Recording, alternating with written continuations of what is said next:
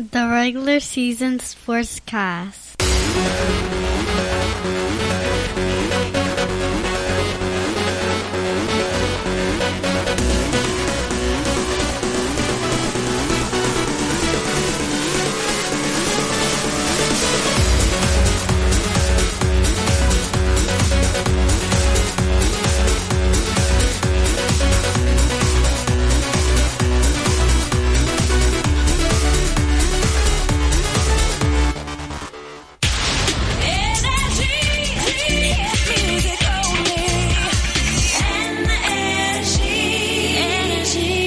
Good morning, everybody. I'm here to give you the weather on the rounds. Here we got 45 degrees here and the lows going down to 36. It's T-shirt Tuesday here at energy.com. We're bringing you more and more each day. Got a new hit out there from Sexy Salsa, bringing you the newest and grandest of it. Sexy Salsa, bringing it out there for Lakers Runs Dry. Here we go. Hey, Lakers fans. I'm sorry how your season's going. This song goes out to you. The Lakers can't win anymore. Driving to the hole is no longer allowed. Can't even shoot the ball anymore. The real team in LA's the Clippers now. Some teams just work things out, but Kobe just chose to walk away.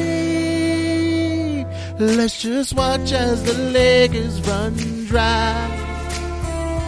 We can watch as Kobe says goodbye. Let's just watch as the Lakers go dry. Kobe's so embarrassed he has to retire. Say goodbye, Kobe. Ooh, yeah.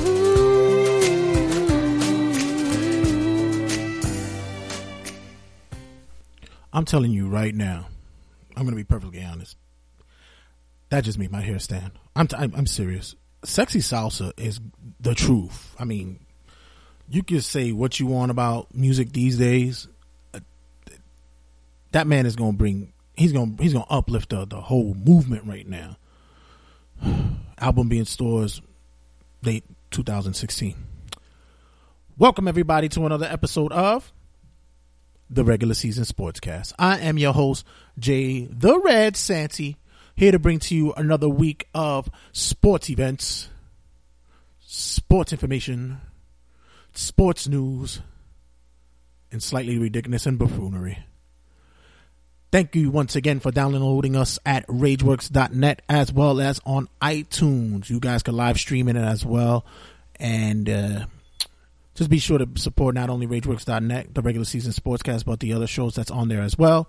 You can also get them graphic tees, y'all. There's some stuff out there that you might want to rock. It's Christmas time, and y'all might want to get some gifts for that special geek that you know. You can get that at RageWorks.net/shop. That's RageWorks.net/shop. You can also check the regular season out at the regular season Sportscast on Facebook as well as on Instagram, the regular season sports. On Twitter, you could get me at RWJSanty, TRSS, and the YouTube page where you can listen to the hit single, Hello Rhonda. Oh, I love that song. I'm telling you, Sexy Salsa, man. The guy's the truth, B. You better check out for that boy. So this week, we got, of course, what the opening song was about. The intro was the announcement of Kobe Bryant's retirement. We also have more NBA news with Jahlil Okafor's bar fight. That guy, some may have thought that guy was a boring individual, but he got some shit going on. We're going to also talk NCAA rankings. There's still some politics that people may be feeling going on with the whole playoff system in the NCAA college football.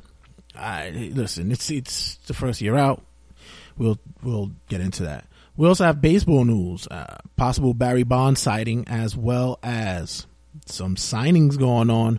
People are looking at chops on the free agency format, and it looks as though someone's got the big payoff. We're gonna do Turnbuckle Tabloid this week, just a little bit of discussion with what's been going on with WWE, it doesn't seem as though that the viewership is as prevalent as it used to be, and there are some legends and other wrestlers who believe that there's a rift that's going to be happening between the viewers, the fans, and the promotion itself. I'll be giving you my Raw review as well, and it has pretty much been a slow week in wrestling, but not in this place I call the regular season Sportscast Love Den. That's right, ladies and gentlemen. I was able to snag House of Glory's premier wrestler himself, the Rogue, Anthony Gangone. Please, I'm telling you, it took a lot of wearing down. I mean, I think I'm not going to say I stalked him, but I'm just going to say that I was at places that he was, and it just got weird after a while. Oh my! Oh yeah, it got pretty weird. I'm just saying. But I was finally able to get him in here, and you'll see how the interview went. All right. Plus, I want to give you guys another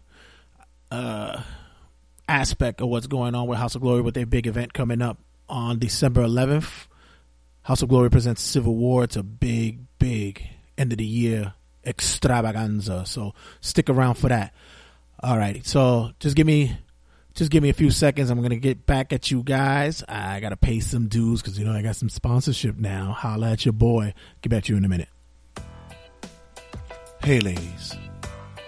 Are you having an unsightly odor that's coming from your happy joy spot? Is the odor so bad that not even small kittens want to sit on your lap? But yes, my friends, we have a product here just for you that can help tame that snappy beast you call a vagina. And that product is Bumpin' Fresh. That's right, ladies, Bumpin' Fresh. Bumpin' Fresh comes in many arrays of different fragrances and perfumes, such as marijuana mint, honey Hennessy, malt liquor lemon, and honeydew. So if you're having problems between those thighs and it smells like someone opened up a new fish market, try Bumpin' Fresh. It'll make your life much easier, and your children will want to hug you again. Bumpin' Fresh. Smelling good. The regular season Sportscast.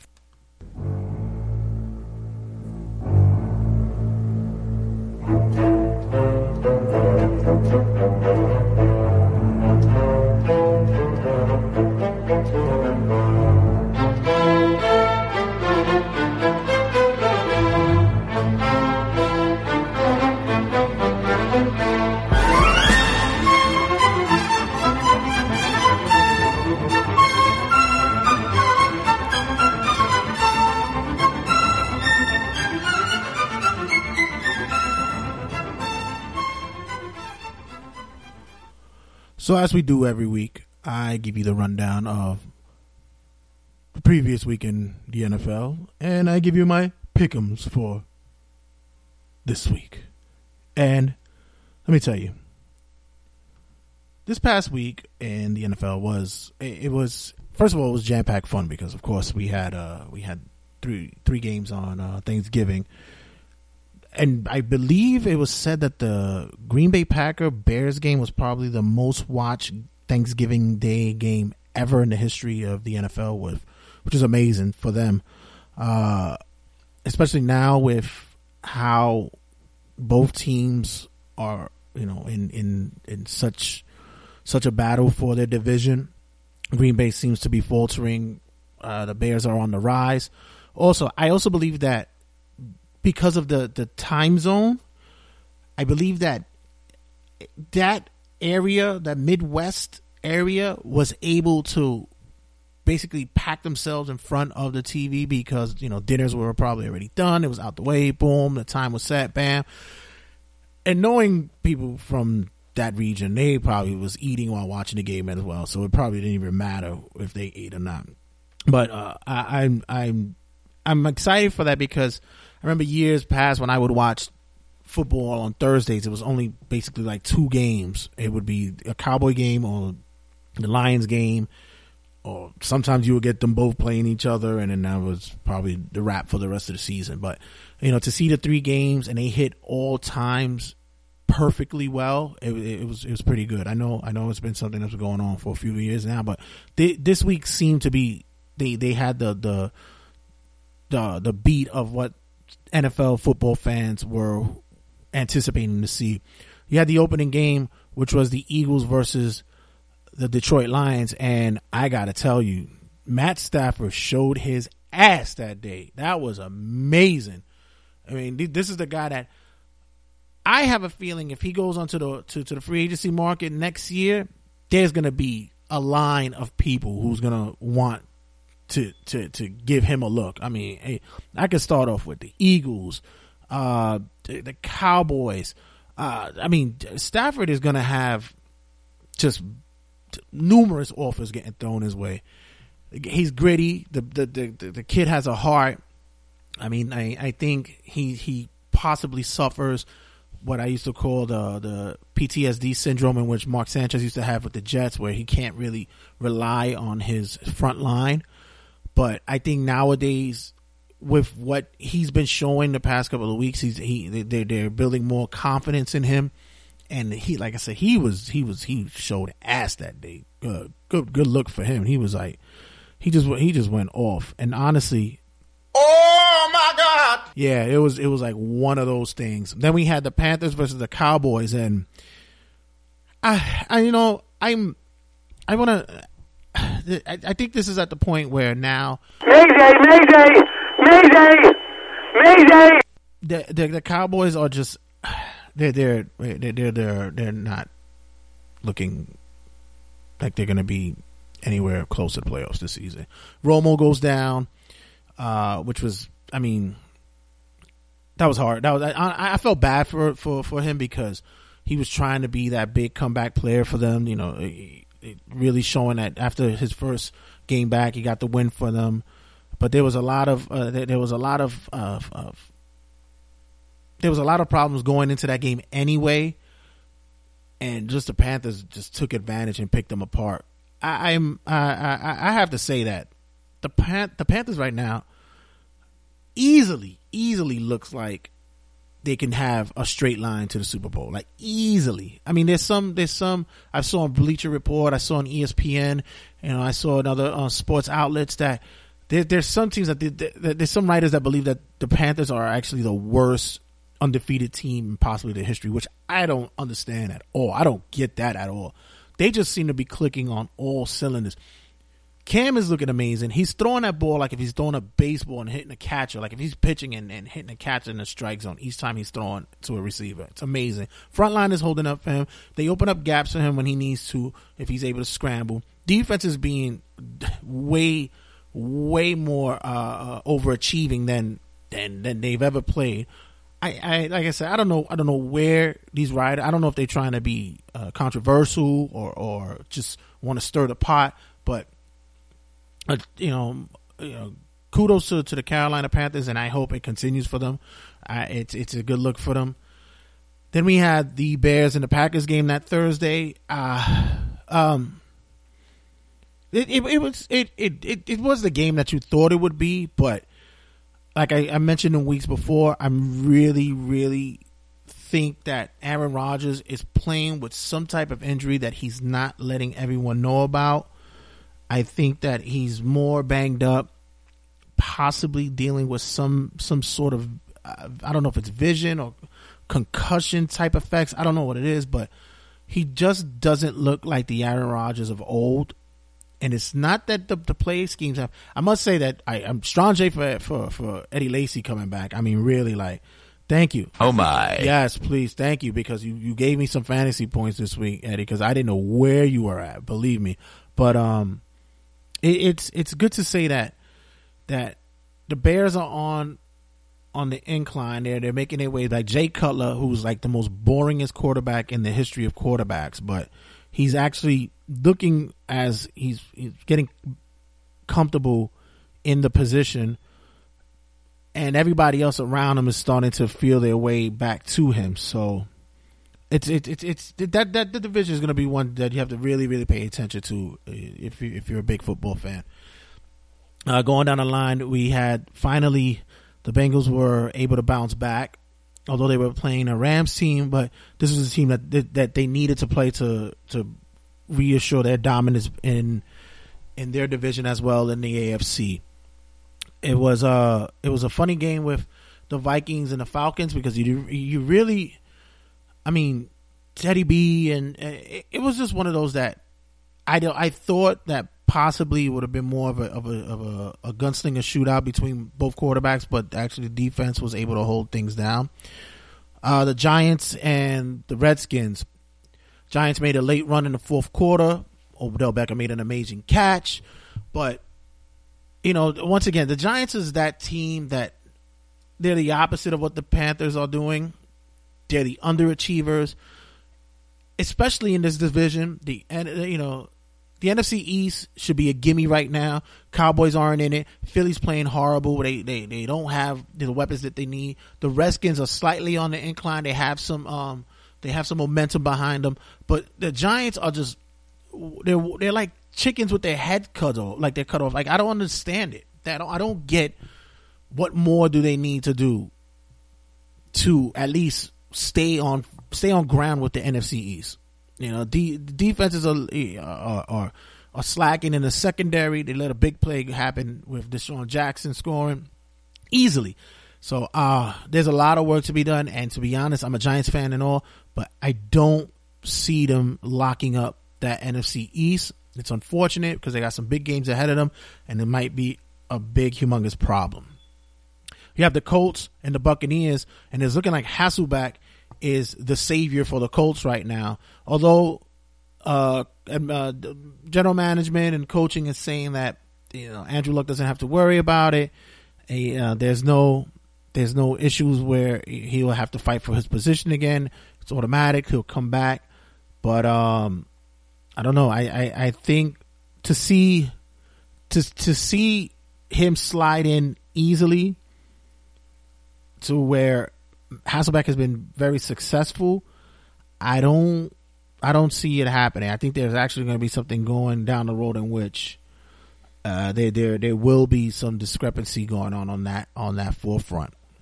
Then we had the Raiders versus the Titans. Derek Carr once again showing the NFL that he's actually going to be the truth. He's showing that he can actually play with the big boys. More power to him. The Jets and the Dolphins. It was good to see that Ryan Fitzpatrick was able to shave that beard and maybe help them out, a little bit more confidence. But no, but honestly, it was a good win for the Jets. They really needed that. Fitzgerald and Marshall hooking up. It looks like it'll be a strong tandem. I hope the Jets stay confident with Fitzgerald's ability. Fitzpatrick's ability. Fitzpatrick's ability, because he's another one of those guys. He's a gamer. He has that old school type of playing mentality. Like you could have seen him playing in the 60s, getting into the mud and playing in the dirt, getting down in the nitty gritty and playing ball. So I'm hoping Fitzpatrick is going to be that good fit for the Jets, and they don't want to sit and look for the big name QB for them to pioneer themselves in the future. We also had the Seahawks and the Steelers. Seahawks were able to lock down a win. Steelers, let me just say that it's although they have a high powered offense, they still have a gimme defense. It's still on the fence on whether or not they're able to lock it down when need be, especially when you're playing against big teams with a high powered offense as well. So they need to find some type of scheme that, especially in the passing game, that is going to hold down some teams. The Patriots, guess what, guys? For all you Patriots haters, it's no more.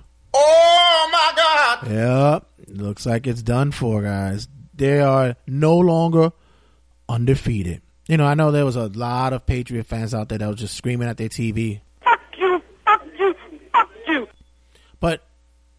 you know, the defense for the Broncos has always been there. Now it was just finding a way to hold off any team. Will stay in games with other teams offensively, and then it didn't hurt to have a walk-off TD. I mean, Anderson just was able to make it happen, and it looked like just a pretty much a brisk day in a park for him. He just walked through that fucking D. It was cool, and it was snowing, but still he made it seem so easy. And speaking of walk-offs, in the Monday night game, it was the Ravens and the Browns, and really another legion of fans who were just probably screaming at their TVs. Fuck you, fuck you, fuck you. Block field goal that goes in for a walk-off touchdown also. It's crazy. It's crazy. It's like, the Browns, it almost makes me feel as though that they are trying to sabotage themselves. And even when they sat there and sat Manziel for his, just him being what he is, he wasn't out there, shooting anyone. He wasn't beating any party goers down he was out there chilling. And to me, I just looked at him and was like, "You stupid." Really? You look like you want to sabotage your team. I don't know whether it's like you want to move them out. I don't know. I really don't get it. But it was a tough week. There was a lot of injuries that occurred. Very, very unfortunate. At the top, Gronkowski went out for the Patriots, which that looks like it's going to hurt them. It's going to hurt them really bad because you have Edelman out, you have Amendola out, now you have Gronkowski out. I mean, Brady's a guy who can make miracles with just about anyone, but this one is looking like it's getting real slim for them over there. Then of course Big Ben goes out as well. Jimmy Graham for Seattle. The Bengals lose Elford, but it doesn't look like he's going to be out for too long. As I'm reading it through here, they have him listed as doubtful. I mean, we know that the game is pretty much about injuries, but it seems like this year there's a lot of big names that's going out. Chris Johnson and Andre Ellington are both out for the Cardinals, which is tough, especially for their backfield. These guys, their backfield. The team is running on all cylinders, and to lose two big wheels like that could probably hurt them in the long run. Jeremy Hill's out as well for the Bengals. TJ Ward for Denver. Another one that hurts badly for the Jaguars is Allen Hurns. It's probably one of their big name receivers right now. Giants lose Dominique Rodgers-Cromartie, and Carlos Williams is out for Buffalo. Buffalo's is still trying to get back in form. They just had McCoy come back from his injuries recently. He was nursing some stuff, and now it looks like it's going to be on the back end as well. So let's see how that folds up. I know a lot of guys in fantasy football are just pissed the fuck off because I know a lot of their players are out. I lost Ben, so I know it's gonna be a long. Well, it's been a long season. I'm not making the fucking playoffs anyway, so So, oh my god! I know it's unfortunate. I think I'm done with fantasy football. I really am. I'm so done. I'm not even having fun anymore. It's just become painful. When anything that I do that has to deal with money, like I always said, I'm mush. I'm just mush. So there's no rhyme or reason for me to be part of anything that has to do with betting or being a part of something. So I need to remind myself for next season that I have to cut away from all that ridiculousness, which will lead us into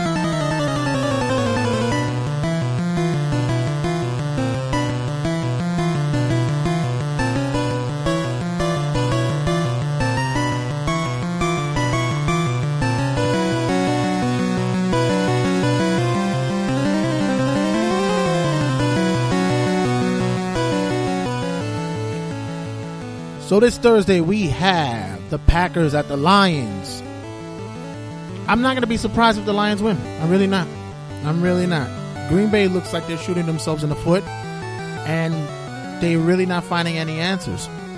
It doesn't seem to be working over there. So I'm going with the Lions. Jets and Giants. Oh God, I really want to say the Giants are going to win. I really want to, and I'm going to say the Giants are win. Going to, but to be honest, the Jets look to be playing better. Their defense looks like it's going to be a problem for the Giants offense. Giants can't catch a ball. Giants can't catch a cold if they was outside butt naked in minus 10-degree weather. So it's just looking that way. So although I have a feeling the Jets are going to win, I'm going to go with the Giants. Cardinals and Rams. I go to the Cardinals. Falcons at the Buccaneers. This is one of those games in which that you would think that the Falcons should be able to win this, but they're not as well playing as high as they did early on in the season. So I'm going to go with the Buccaneers. We got the Seahawks and the Vikings. Teddy B versus Russell Wilson. Russell Wilson does not have Graham, but I don't really think that's a factor anyway.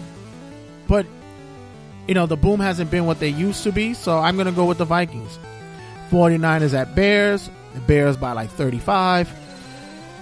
Jaguars at Titans. I want to say the Titans. I really do. But I think the Jaguars are actually going to pull this one out. So I'm going with the Jaguars. Titans and Bills. Titans are actually, they're fighting, they're scratching, they're in that division, they're in that hunt. And I think with the Bills being at home, I think they'll actually take this one. I'm going Buffalo. Ravens at Dolphins. Flacco's gone. Although they were able to pull out a win, I'm going to say the Dolphins. Bengals and Browns. The Browns, like I said, I think they're trying to do Harry Carey with themselves. I'm going to go with the Bengals. Chiefs and Raiders.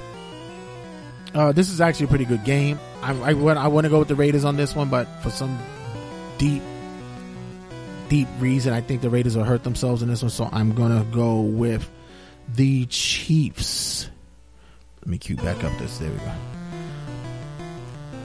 We have the Broncos and Chargers. Chargers are actually supposed to be a better team than what they are, man. I was glad to see that Antonio Gates played a part last week in the offense. He'd been missing for quite some time. I was actually about to put him on the on a missing poster in the post office, but yeah, he finally bounced back and got back into the game. They actually were able to find him, but I'm gonna go with the Broncos. Eagles and Patriots.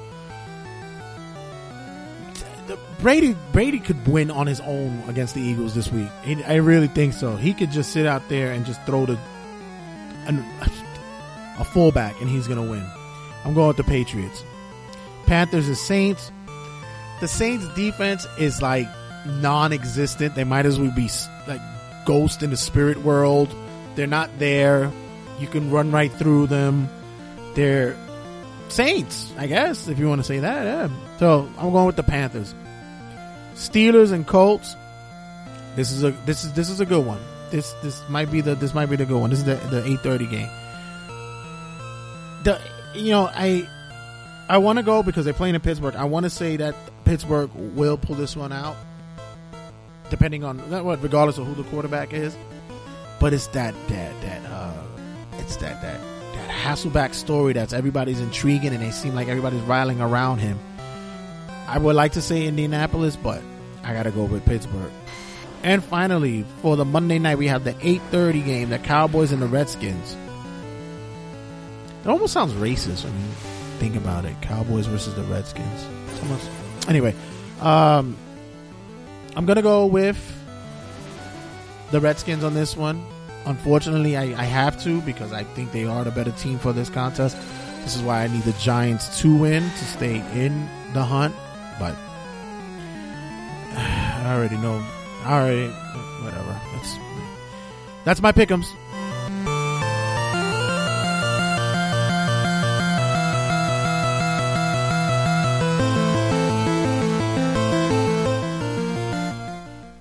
the regular season sportscast. Man, we talking sports and shit. All right. So this segment of sports and shit, which is just a random array of different sports that we'll talk about, what's in the news. Of course, the big news right now is the announcement of Kobe Bryant's retirement, which some may say maybe 2 years too long after due to his injuries and stuff. I myself believe that, he's always been a competitor. He's always been a fighting kind of guy. He's always want to be in the hunt to win championships. He wants to try to stick with his team through thick and thin. But it's about time. Really, it is. It's about time. There's just some players who don't know how to let go, and I think that in his situation, where he knows that the body's breaking down, shoulder injuries, back, he just a multitude of injuries that he was dealing with. I think that this is his calling, and for him to go out the way that he's going is honorable, in my opinion. I believe that it's more honorable because he doesn't leave the team in the win. Because if he announces retirement at the end of the season, once it's done, it just seems, it doesn't prepare the Lakers for, what they have to scramble for. At least now they know ahead of time he'll be leaving, and they now could be prepared for what moves they need to make to try to fill the void, which they never will. Kobe could be easily considered one of the top 5 Lakers of all time.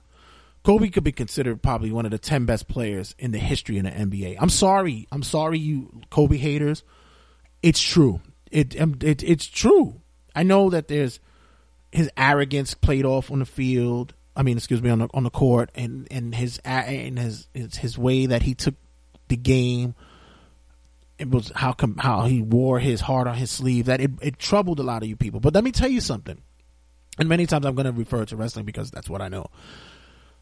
You always need that type of individual in any sport.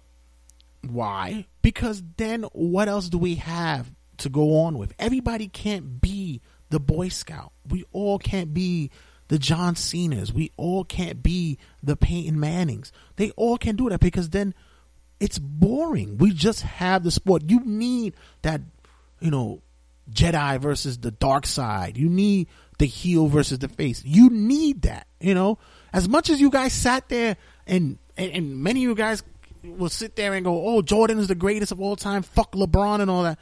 Jordan was a fucking bastard. He was an asshole. He treated people like shit. And even to this day, there's stories of him. Even now, he's not even playing anymore. He's treating people like shit. Kobe has been very low key after his injuries. You barely hear a peep about him. Ever since that incident that happened in Colorado years ago, you didn't hear a peep about him. He was able to stay out of the forefront, and it's fine. You everybody's entitled to their opinion. You're more power to you. But let me just run this off quick, and I want to name your favorite player of all time and see if he has a list like this. 5-time NBA championship, 2-time NBA Finals MVP, most valuable player in 2008, which I was surprised that he only won one. 17-time All-Star, which I think they probably give him a synonymous one for this year. I believe. I think he will. 4-time NBA All-Star MVP, 11-time All-NBA First Team. I mean, come on. It's 9-time NBA All Defensive Team. For you people who say that Kobe don't play no D, you out of your fucking mind. 2-time NBA Scoring Champion. I mean, the list goes on. He's the Lakers' all-time leading scorer. I mean, come on. You guys are kidding me. And then he's like he has the third highest scoring in NBA history.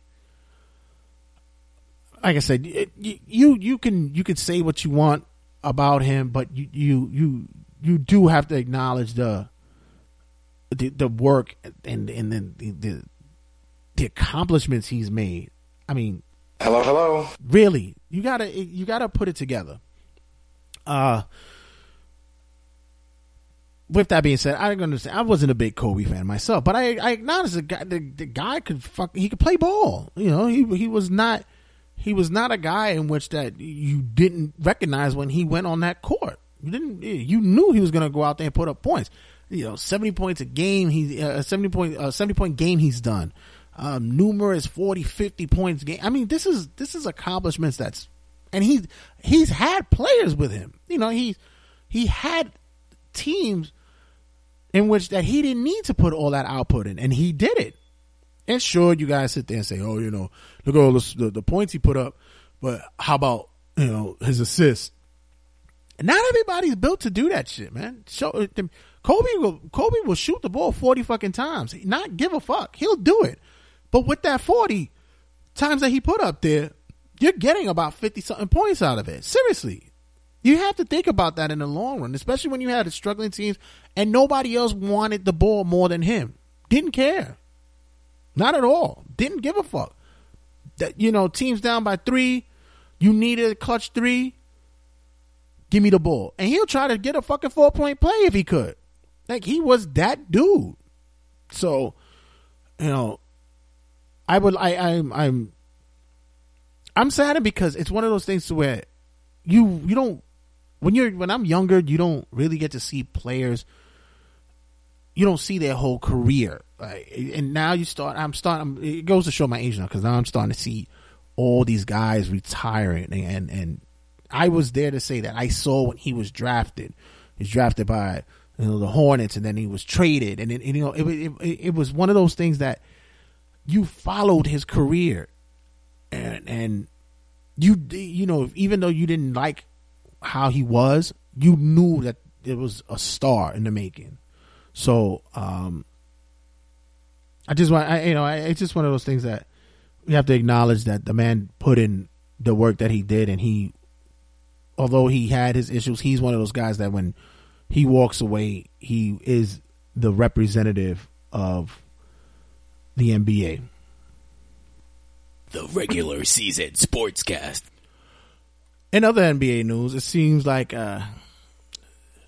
Philadelphia 76er Jahlil Okafor has got some stuff going on with that young man. Oh yeah. TMZ shows a video of Mr. Okafor outside of a Boston bar getting himself in a little scuffle with a bar patron. And I'll tell you one thing: if the boy doesn't want to play in the NBA anymore, he surely could try out for the UFC. It's crazy. You know, you try to be low key with what's going on as a rookie, and you really don't want to stir some stuff up, especially, you know, with a team that's not playing well. But, you know, he's playing a hell of a ball, but you really don't want to be seen in that kind of light. But apparently the patron tried to test him, and he was like, "Go ahead. Make my day." And sure enough, he did. He beat the shit out of the guy. Excuse me. And there's also reports that he's already has another run-in with the law. He apparently was caught speeding in his car as well back in, I believe, in August. So many have believed that the young man was leading such a boring life, but it seems not. It seems like the guy got some things going on with him. So hopefully he doesn't get into that whole rap with all these players that they get money, they don't know how to act, they start losing their mind, and, you know, they have this sense of entitlement, and he just falls into that whole downward spiral. So somebody needs to get a hold of him, and get a hold of him fast. We talking sports and shit, man. So this week, the NCAA college football playoff rankings was revealed. It comes out every Tuesday, and so far they have Clemson at 1, Alabama at 2, Oklahoma at 3, and Iowa at 4, which is going to be interesting because, once again, Michigan State is not on there, and it seems as though that this will be the make or break game for them to get into the dog fight. Iowa's playing undefeated. They're Michigan State is going to have to pull off another win and see if they could actually be in contention. Me, I don't give a shit because my fucking Wolverines lost against Ohio State. It wasn't close. It was a trouncing, and fuck them. But people have some concerns about how the NCAA's playoff rankings have been going, how the playoff system is being set. Me personally, it's actually in its early stages of development. I don't have a problem with it.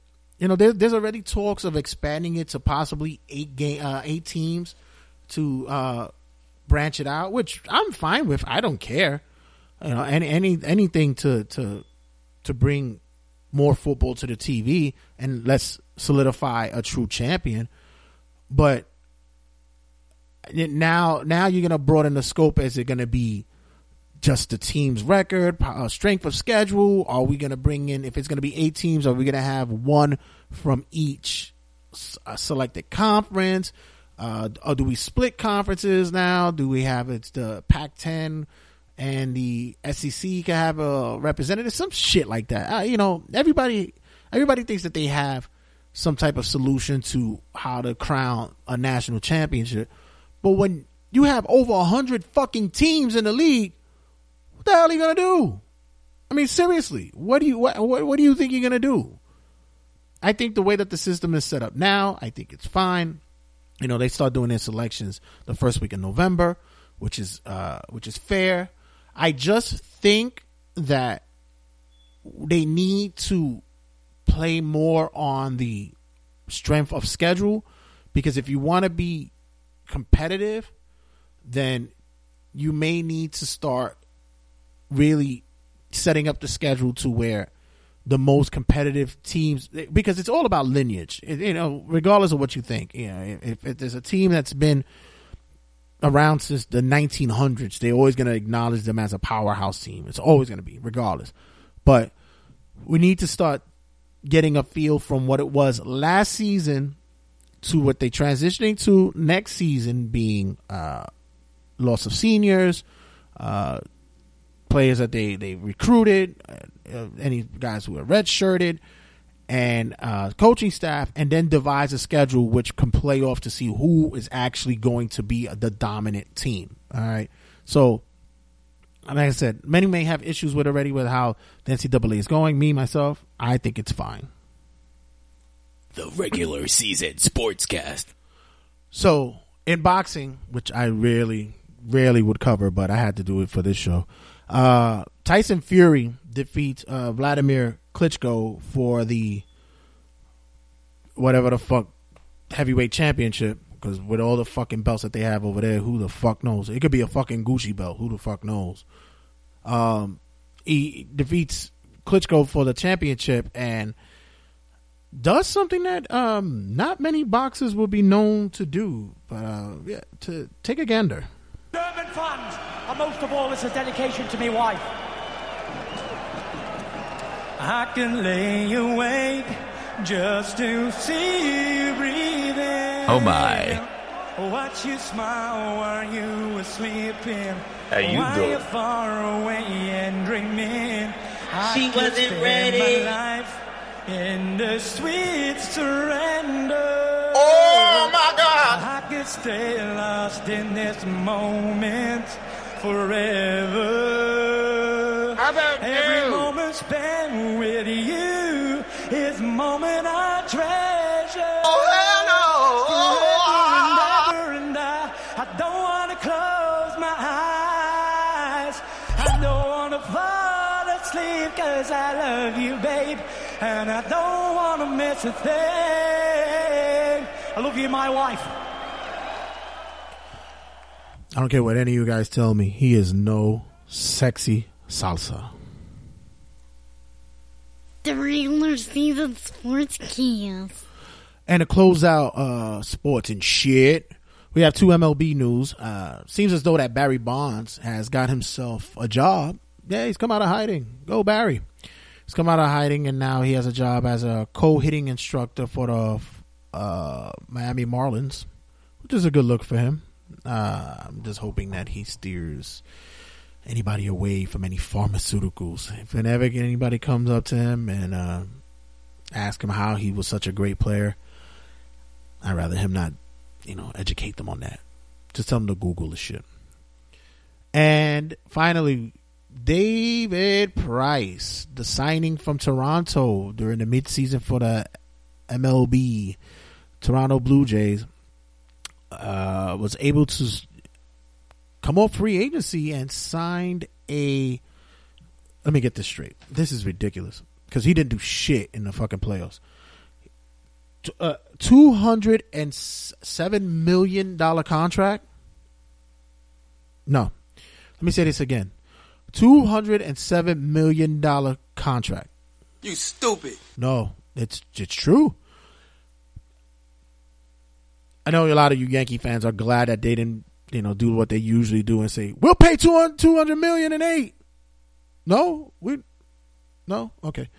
But right now, Zach Greinke is licking his chops. Oh my God, he is over there just waiting to see what the offers is going out. I'm telling you, it's gonna be interesting. Extra, read all about it. Take a gander at Turnbuckle Tabloid. All right, so this week of Turnbuckle Tabloid is going to be pretty much quick because there wasn't really too much movers and shakings in wrestling this week. But it was interesting to learn that it seems like, as always, the internet community is not happy with what the product in which WWE is pushing right now.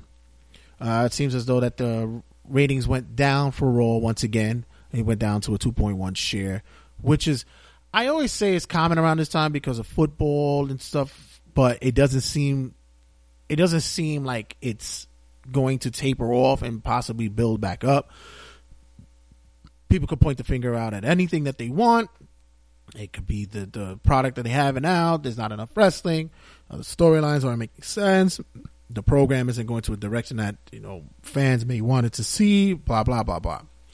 Even Mick Foley on his Facebook page made a statement in which he noted that he may no longer watch Raw WWE again, which put things in perspective. He went on to say that it doesn't seem as though creative doesn't have any idea what they're doing. There's a lot of talent on the roster, or even though one goes down, others go up. Blah blah blah, which pushed Stone Cold Steve Austin, who has a podcast, to reach out to Mick so they can discuss this on their future podcast, which would be great.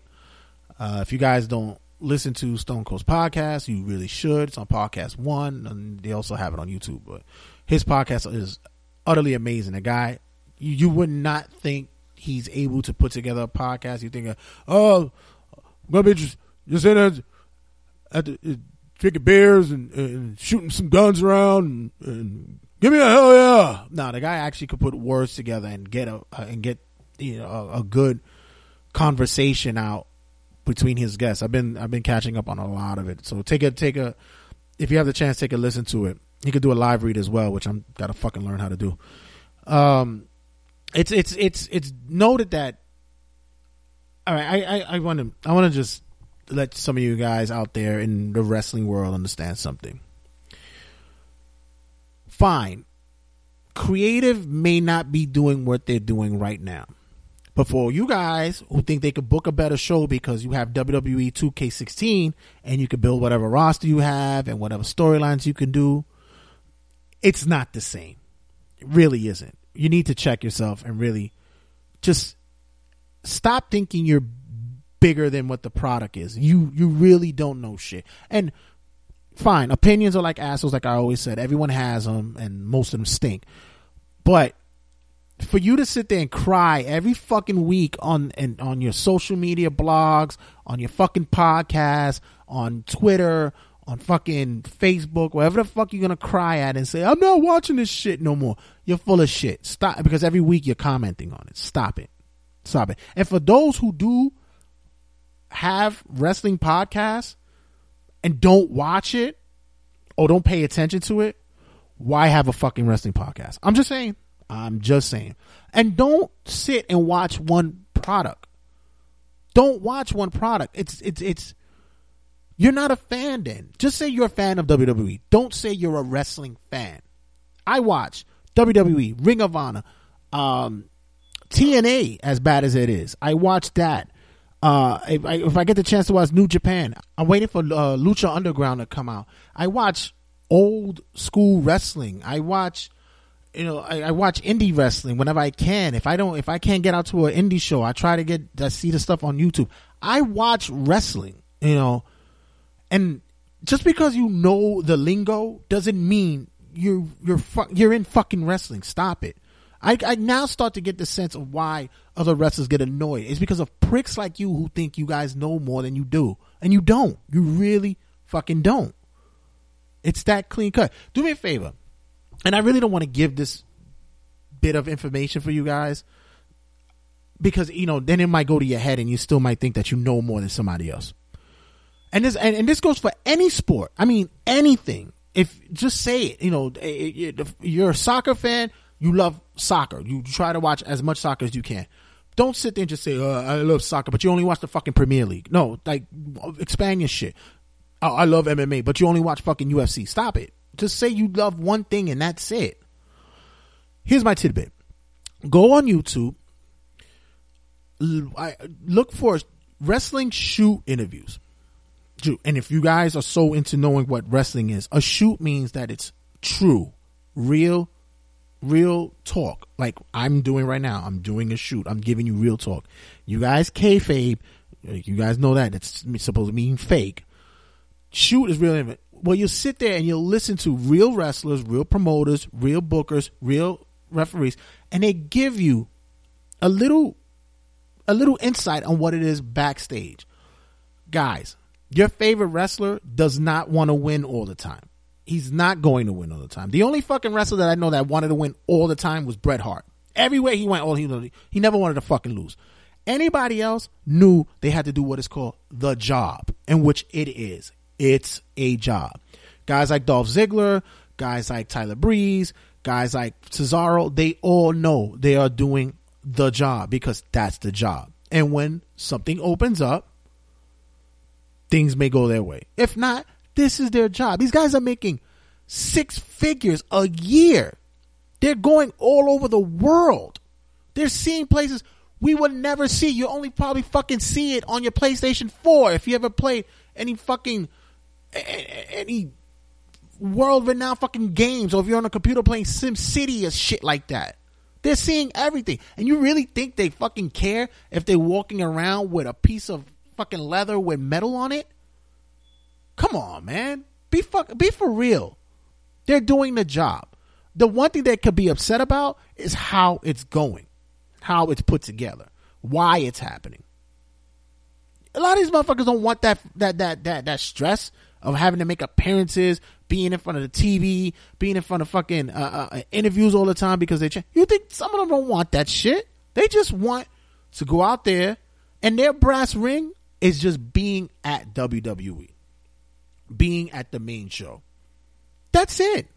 Some of them don't have the charisma. Some of them don't have the mic skills. Some of them have the wrestling skills. And to be honest, a lot of the wrestling skills, listen to it. There's an interview between Stone Cold and Raven on one of his on Stone Cold's podcast. Raven even cuts it, says it cut and dry. Dude, at the end of the day, it's all about your presentation, how you come off, how you dictate the ring, what you dictate into the storytelling you do. And that's how you get over. That's it. You guys cry about John Cena only having 5 fucking moves. Dean Ambrose is the same shit. But you know what's the end of the day? What the result is? You guys are compelled to Dean because you know his history. You're not compared to John anymore because John is, the Boy Scout. Whatever. Fuck it. Just listen. Do yourself a favor, like I said. This is my tidbit. This is the Red's tidbit to you. Listen to some shoot interviews. Do yourself a favor.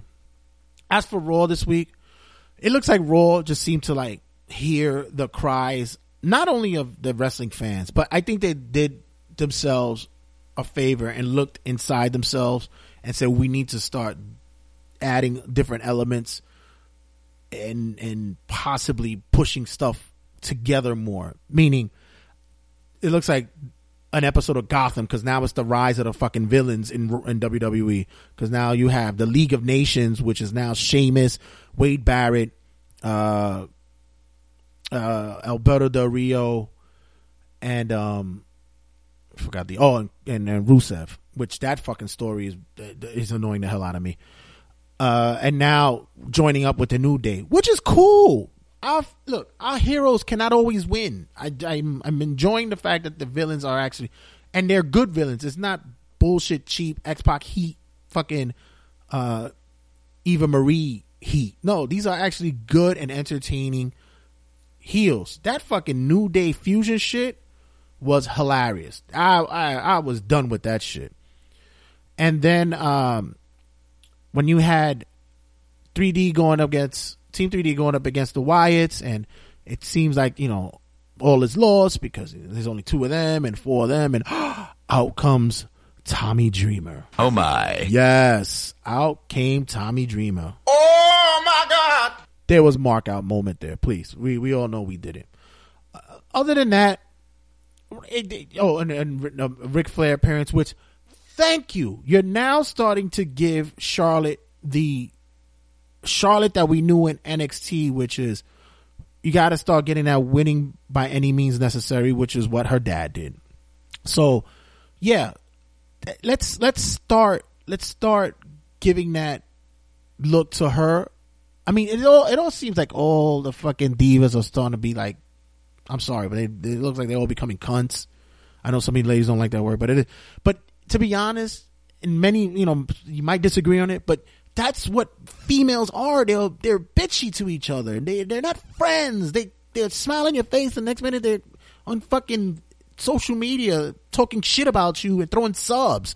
That's what it really is. So we need to see more of that. Fuck it. If there's not a fucking face in the Divas division, who gives a shit? Just, you know, make them all catty broads. Fuck it. Let them all not like each other. I'll scratch your eyes out, bitch. Don't even fuck with me. So that's my Raw wrap up. Fuck you, fuck you, fuck you.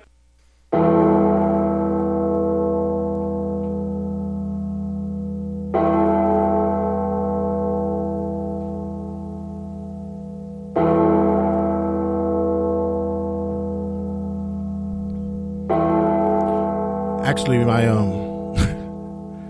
my editor's gonna freaking kill me for this because he hates when I use licensed music, but I pretty much get carte blanche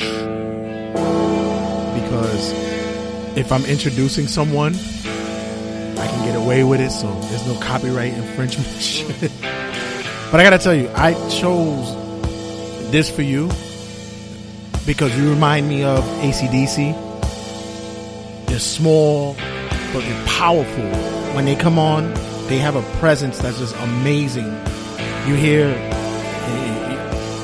the lead just rip, vibrate through the crowd, and then Angus, with his little small petite ways, when he's on the guitar, he's shredding. He reminds me of you when you get into fight mode, pretty much. So it's just, I don't know. I thought about it. I said that's gang going. It's crazy. If you guys don't know, I am lucky enough and blessed enough. All right, you guys out there in the world didn't believe that could happen, but I did it. I was able to do it. I was able to pull it off. I think I paid Brian about $20 and a bottle of Ace of Spades or something like that. I got here, the man. I want to say, I can say that I'm one of those that I've been an HOG guy for like day one. I mean, I remember you guys helped out in Pro Slam and all that. Yeah. And to see the man himself, Anthony Gangone, like, just, you have like leaps and bounds have just made strides. The Rogue himself, like, it's seriously, it's amazing. I remember seeing you in Pro Slam, and it's funny because I spoke about this one time. I got the rundown for a Pro Slam show, and you were on the card, but somebody didn't put the lineup right for the card or the match that night, and your name got mixed up with somebody else's, and I wasn't aware what was going on. You know, the promoter that day was all over the place, and I guess he was, I don't know if he was drinking 40s in the back, or the case may be, but when I went to do my stand up with you, I called you by the wrong name. Oh yeah. And I'm like, holy shit, what the hell? And like you ran with it. He was so spot on. He was like, that's not my name. And I was like, shit. And I was like, fuck, we could actually run with this for a little bit, and then hopefully one day you'll beat the shit out of me or something. But other than that, but to see what you've become, I mean, Anthony, I mean, Mr. Gangone, I mean, come on. Can you believe that? How long you been in the business already? Well, I've been training at House of Glory for 4 years. 4 years. And indie wrestling for 3.5. And so you was basically at right there when the doors opened at House of Glory. I came in a year after. Okay. Yeah. But was it like, did you like have that feeling that you knew that wrestling was going to be your niche, like it was going to be that thing for you? Did you have like that I don't know, because there's certain individuals who are either drawn to it, or they just go to it by happenstance, or they just do it because they feel they can do it. Did you know that it could be like that for you? Yeah, I mean, I always thought I would do it since like the age of 4. There's nothing else I wanted to do besides that. So it's just I wish I would have started slightly earlier. Right. But I mean, 19 was when I started. Which is, I mean, well, yeah, there's some who actually get kicked down, try to kick down doors at like 15. Yeah. Red. But even so, with you coming in at that age, were you like prepared for what was in store, as in, you know, the bumps, the, you know, the ring ropes and all that? Did you pretty much have an idea what it was? I thought I knew what wrestling was until I started training. Mm-hmm. I don't want to say that it came easy to me, but I had more of a natural progression, maybe a little bit faster than. Were you athletic beforehand? Did you play sports and stuff like that? Yeah, I played sports in grammar school and a little bit of high school and stuff. Right. Other than that, yeah. But when you got into the ring for the first time, like what is like? I mean, I've spoken to some of the guys, but they've never really given me the full like idea of what goes on. What's the full when you like your first day in? What is the first thing that they do? First day in, I had to pick up a heavy bag, like I don't know, 40 times, drop it in on the mat itself, and then, you know, your bumps, and then we did a few rolls, and other than that, yeah. But it was a lot of endurance and cardio the first day. Did you do the typical thought process of maybe this is not for me? No. Actually, right before I came into the school, I was actually so nervous that I almost didn't open the door and almost went back to my car. Wow. Yeah. Was House of Glory your first choice of wrestling schools you want to go to? I went to NYWC the year prior, but financially it just didn't work out for me. And then was Johnny Rods there? No. At the time, it's Mikey Whipwreck's school. Oh, Mikey. Okay. At the time, who was the trainer? Pat Buck was the trainer over there. So, but when you finally were able to open the door and you stepped in after day one, what went through your mind? That this is where I should be. Yeah. It's funny because you come off so like withdrawn, but you are the guy at House of Glory when you're in the ring and there's mic time. We scream, give him the mic. Yeah. How is that? It's funny that you seem so subdued right now, but in the ring you just seem to come alive. Does that come natural? Like, I know a lot of people say that they play off the opposite of themselves. Is that the same for you? I wouldn't say it's the opposite of me, but I've kind of been playing around with this idea that maybe the real life me is more of the mask than the gimmick me. Right. So I definitely feel more comfortable in the ring than I do anywhere else. Yeah. So and then it plays off well because I see there's certain guys who when you see them in the ring, not even promo wise, just basically ring technicians or ring maneuvers. There's certain guys that you could tell in their mind they're going 2, 3, 4, hit the ropes, step to, like, you can see them count. You're like, they're pacing. You are like a natural to it. Do you feel that came, you know, over time, or it was something that you were, you know, like they were able to, you were able to get it quickly from Red and Brian?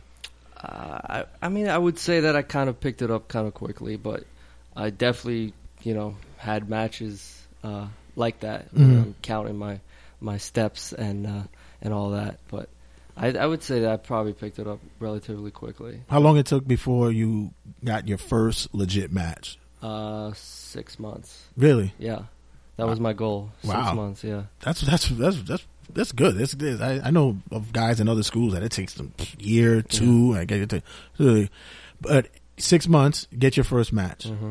You remember who was it? What went down? It wasn't even in House of Glory, but it was in Massachusetts for NEFW at the time, and I teamed with Panda Man, a guy by the name of Alex Reyes, and I think it was Mark Quinn. Yeah, and we faced. I don't remember everyone in the match, but it was Scott Wilde was in it, Isaiah Rex, Valkyrie, and someone else, but the name escapes me. Who did the over there? Who did the who put over anyone that night? Who was the one that took the pinfall? It was the draw. It was a draw. Yeah. Yeah. That's a good way to start the career. That's a good way to start.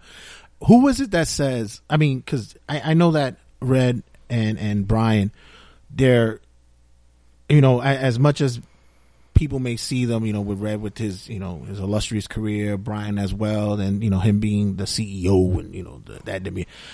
But he keep those two keep you guys close with family, and I hear how, you know, everybody at House of Glory just always seems to have each other's back. When is it that they say to you, okay, you can go out and, you know, like, to take the booking at Massachusetts? Like, when does that call come to you that you're able to say, you know? Well, I guess it happened by accident for me. Someone couldn't make the show, and they needed someone. And at the time, not other than Panda Man and Alex Reyes, no one else was wrestling. Right. So it was an 8-man tag, so you can kind of hide weaknesses there. So right. Brian and I think it was Red, it might have been just Brian, took me aside and said, "Hey, I need you to do this." And I felt I wouldn't say I was ready, but you know, I could fake it enough. Right. Yeah. Quote unquote fake it enough. Quote unquote. But you seem to also have this maturity when it comes to wrestling. I mean, you said 6 months in, you know, you've already been doing it for this long, but it's like I said, it seems like a maturity to it. Like, were you like a historian of wrestling? Like, did you really like watch wrestling that in depth? You said since 4 years old, but were you just a regular one promotion guy, or were you everything? I watched everything. Yeah, everything. Yeah. You're a local guy. Where you originally from? I'm from Queens. From Queens? Yeah. So were you like the you know, the indie scene, going to Elks and stuff like that? I went to one ICW show, and the main event was Red, Whipwreck, and no, I'm sorry, Whipwreck was the ref. Red, Super Crazy, and Tajiri. But other than that, I really spent my time at the Ring of Honor, Hammerstein Ballroom, Grand Ballroom. Yeah. Oh, really? That's where that'll be the place where you open your eyes. Yeah. I'm surprised when you said the ICW show, it wasn't Red and DeMonto. That's always like that was like the epic saga that never ends. The main event every 2 months. Yeah. But so when you I guess the opening thing I can say with Ring of Honor is that's the premier show that you want to look at, because it's not your typical, you know, WWE type of promotion with Ring of Honor. Were there guys in Ring of Honor when you started first getting into that you really like play close attention to? Yeah, Austin Aries was one. Nigel McGuinness was another. Bryan Danielson, and at the time, I think Tyler Black just came in, or Seth Rollins. Mm-hmm. And that was pretty much my generation of watching Ring of Honor.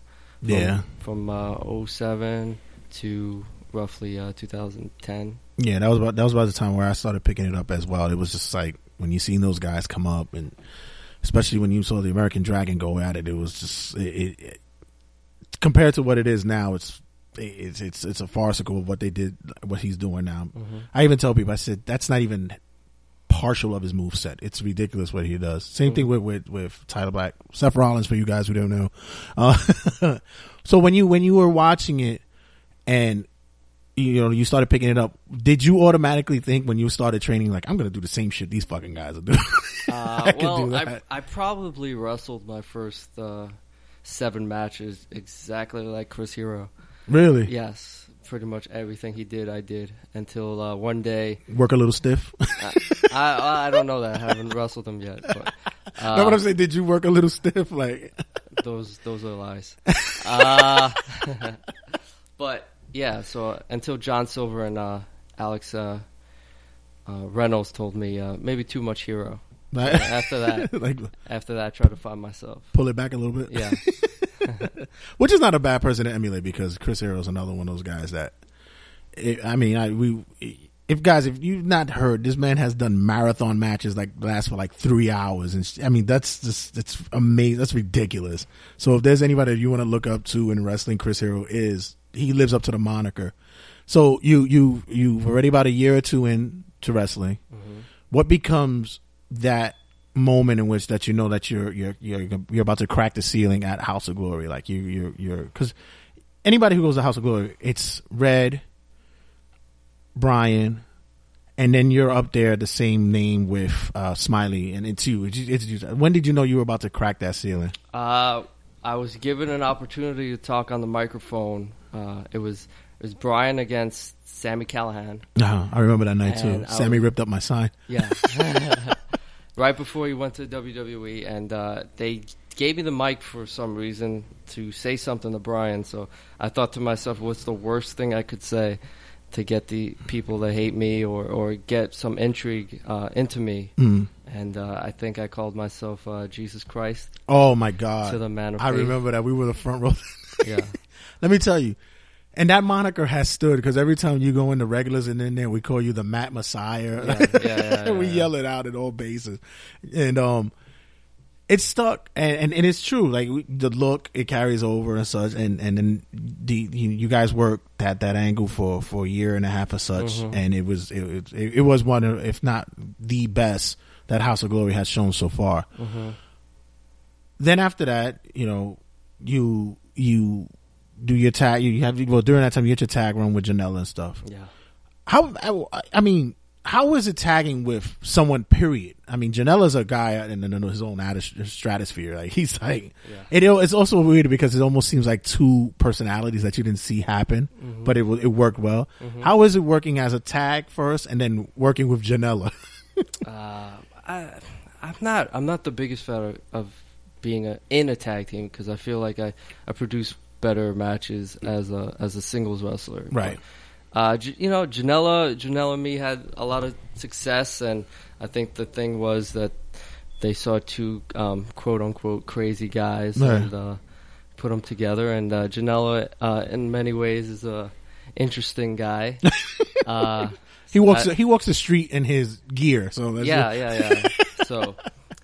But that's him, and it works for him, and the team was obviously successful. Cut short, because he's an asshole and hit me. Am I allowed to curse on this? Yeah, sure. It's awesome. Yeah, okay, cool. Please. Yeah, don't worry. My 8-year-old has her headphones on. She's listening to Minecraft videos. Who cares?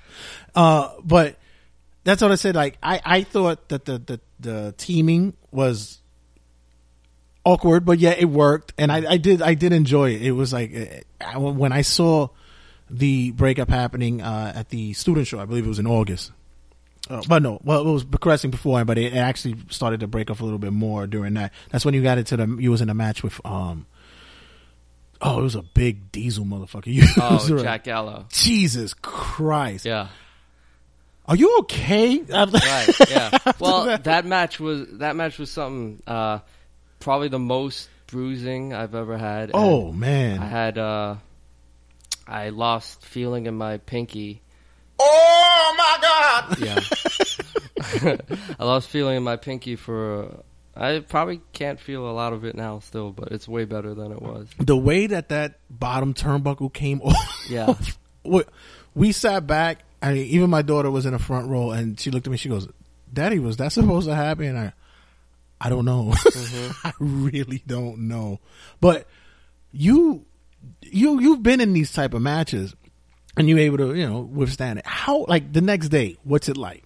The next day I had to wrestle again. So, oh wow! Yeah, I had to wrestle the next day against the Osirian Portal in our final match in the trilogy, and then after that I had to go to Canada. So that was another 6. Oh my! That's 8 hours there, 8 hours back. Yeah.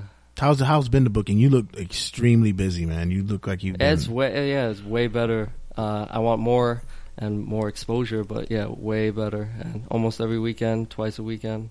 What's the furthest you've been to? I mean, I know I've been seeing you up and down. It's in the Eastern Seaboard. I mean, well, I think I guess it would be Canada. Right yeah, now. Yeah, Toronto. How was that? I've heard stories about the Toronto show, but in your view, the first time I went, I faced Jimmy Jacobs. Wow. He went on to the Voodoo Princess. Zombie. The Zombie Princess. Yeah. Excuse me. And then after that, I went up there and teamed with Quinn, and we were one night only. First time in House of Glory against 2 guys. The Overdogs was the tag team name. Yeah. From Toronto. Yes. How was that? It was good. It was fun.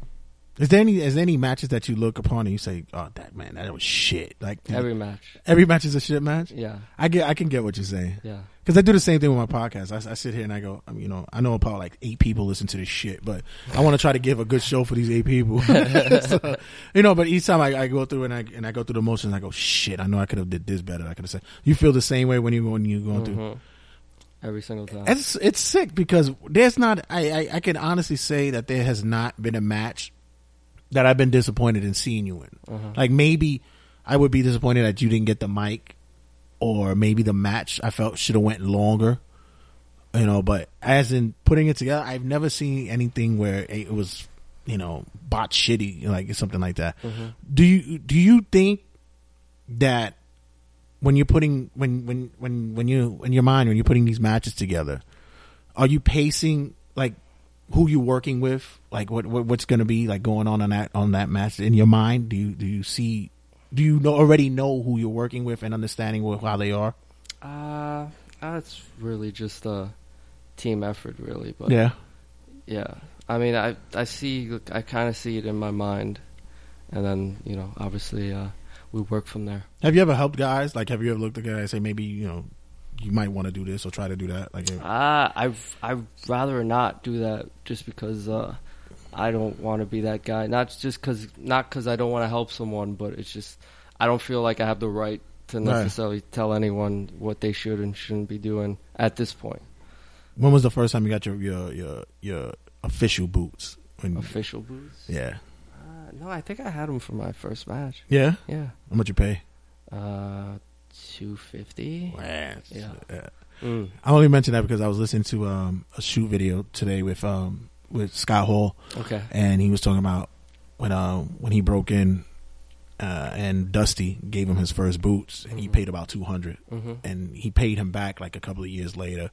So I always think like for wrestlers, their real introduction into wrestling, they've made it is when they get their first boots. Are you a boot? Do you prefer the boots, or you like kick pads? And I don't. I mean, I prefer boots, honestly, but my style lately has been more geared toward kick pads and wrestling shoes. Yeah. Do you see yourself like transitioning to another, like, bringing your wrestling to another level, like to another style or something? Well, I mean, I like to think of myself kind of as a hybrid anyway. Oh, I love that word. Yeah, because I can kind of do. I mean, I can't necessarily do like a 630 splash or anything like that, but I'm pretty well versed in everything. I think, at least. And when you're in the ring, yeah, and you're because you've already been in the ring with some, like you mentioned, some big guys like Jimmy Jacobs or something like that. Do you inside mark out a little bit to yourself? No, I don't. I don't. Yeah. Once I got into wrestling, I stopped. I'm not saying I stopped being a mark, but I kind of stopped like thinking that way. And now I'm not really impressed by anyone anymore. Yeah. I got punched by Mick Foley, and that was like, oh, that's cool, I guess. I didn't like, oh my God, this is, no. It's just, all right, cool. Is there anyone that you are dying to meet? Not necessarily wrestle, but just meet in general. Well, I met the one person I did want to meet. I actually got to meet, but I didn't want to go up to him at all. It was just because I don't know, I'm weird like that. But it was Jake Roberts, and oh shit, yeah, he was my guy that I really wanted to meet. And Mark Quinn told him, and I told him not to. Told him that I want, that I'm a big fan or whatever. And then Jake turned to me and was calling me that I should come over. He was calling me a pussy and all that. So hey, come here, pussy. Yeah, exactly. So I had to go, and we took a pic, and then we spoke. And he's the only guy I ever took a picture with that as far as like major stars. Yeah, I have a quick story about Jake. I had first got with Pro Slam, and I was doing online street team bullshit, and I just started adding anybody who's affiliated to wrestling on Facebook. And I was promoting a Pro Slam event that was happening, and it was I believe it was like the second match between Red and Lorenz Dean or some shit. Yeah. And I did my fancy write up, and I was like, see the wrestling talk show host for the Lorenz Dean fight, the world renowned Amazing Red. And in the messaging, I didn't realize I messaged Jake Roberts. And then in Facebook, you don't really know if it's really that person or not. So it's like, whatever. About 3 minutes later, I get a message back. Yeah. And it says, do me a favor. Don't ever promote any gimmick or matches on my Facebook page without my consent. I was like, who the fuck? So holy shit, when I looked at it, I said, Jake, I felt his venom, quote unquote, with this thing. I felt it. It's like, pardon me, sir. I didn't know, I'm just doing what I've been told to do. He goes, no problem, kid. Just make sure you don't do it again. That's all. That was my only close encounter with Jake. Yeah. When you're booked in these matches and you're looking, I mean, after one match, you're looking for what's going to be, the progression, or what's going to be the story. Do you see what should be the outcome? Like, are you prepared? Like, I know you're a wrestling guy. You're not afraid to put anybody over and such like that. But do you see what works and what's not going to work? And are you able to like relate that to Red and Brian and stuff like that? I mean, I would say I had a heavy hand in the Brian Gangone feud, and that I'm proud of that feud overall. I mean, we went a year and a half without having a singles match, and then we only had one singles match from it, and I'm kind of proud of that. But I mean, I see it in my mind. I don't know if I necessarily relay it to him, but I definitely see what I would like to happen. But I wouldn't say that I necessarily relay it to Brian and Red. Right. Yeah. And then when you're out in other promotions and stuff like that, and you're working a match, and you have these things going on and stuff like that, is it tough to work with another promotion as opposed to working with House of Glory, because that's your comfort zone? Do you find that it's tough working with other areas? No, never. No, I welcome the challenge. And and that's what I want. I mean, I can't. As much as I love House of Glory or whatever the case is, I can't. It's just the way wrestling is. Eventually, you will have to move on to bigger and better things, hopefully. So that's kind of the goal in the next 5 years or so. Notice you got a haircut. Is that I was bored.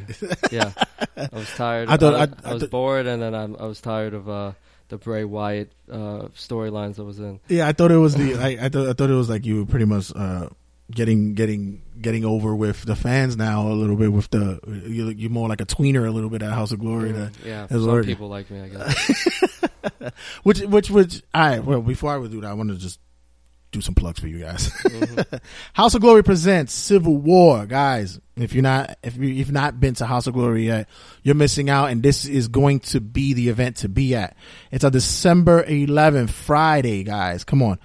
Amazura NYC Arena. It's at 9112 144th Place in Jamaica.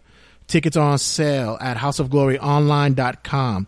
Guys, general admission is $20. Second row is $30, and front row is $40. Like I said, I've been to almost all of them. I think I probably missed one or two because of work or some shit like that. But I've been to. That's why we're known as the regulars. Bell time is at 7:30. Door opens at 6 o'clock. Really? Doors open at 6? Yeah, lately, yeah. Really? Okay. Well, I'm gonna hold you guys to that shit. You have a special meet and greet with Justin Gabriel from Global Force Wrestling, as well as Lucha Underground's Johnny Mundo. For the dream match, which I'll get to that in a minute. But we have John Morrison going against Justin Gabriel. For the World Championship match at House of Glory, we have Smiley versus Dirty Daddy Chris Dickerson. How did that happen? That's going to be interesting. We have your match.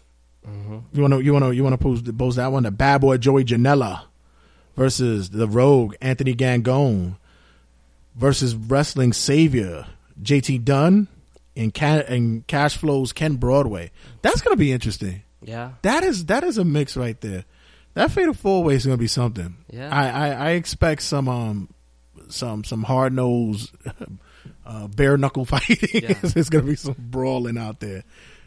We also have the ladies match. We have Kimberly going up against Sonia Strong. That's going to be interesting as well. How is that going with you guys at House of Glory, pushing that women's division? How's that? This is the first official women's match, so hopefully it gets better from there. Yeah, because I mean, Sonya has shown to be like she's going to be like the first lady of like House of Glory and stuff like that. That's gonna she's been showing. And then we have the steel cage match. Loser leaves HOG. Amazing Red versus Big Boss, the boss of all bosses, Brian XL, your friend. Yeah, my friend. Where did the moniker the Rogue come from? Well, I kind of think that's who I am in real life. I don't really adopt everyone else's opinions. So I kind of feel like I'm on the outside. Looking in sometimes. That's what it is. It's one of those nicknames and monikers that you didn't think was already like picked up. I've never seen anybody use it. No, we just Brian Pillman had the Rogue Horseman. Yeah, the Rogue Horseman. Yeah, but that, yeah. Which was that's an honor to even consider. Brian Pillman is like that dude. He's like one of those guys that really he's underrated and not many guys appreciate his work. So guys, just check that out at houseofgloryonline.com. You can get your tickets there as well as at the gate, but I would figure that you guys get it now beforehand. Like I said, if you haven't been to a House of Glory event, it is not one to miss. So I'm sitting here with Mr. Anthony Gangone, and it's just I can say I'm pretty proud to say that I've been there from one of the beginnings, and to see you guys come along to be the success that you are now. You went from the small little handball courts to the little boxing gym to this big arena. How has that? I mean, you're there. How has that been for you? How have you been taking it? That's crazy.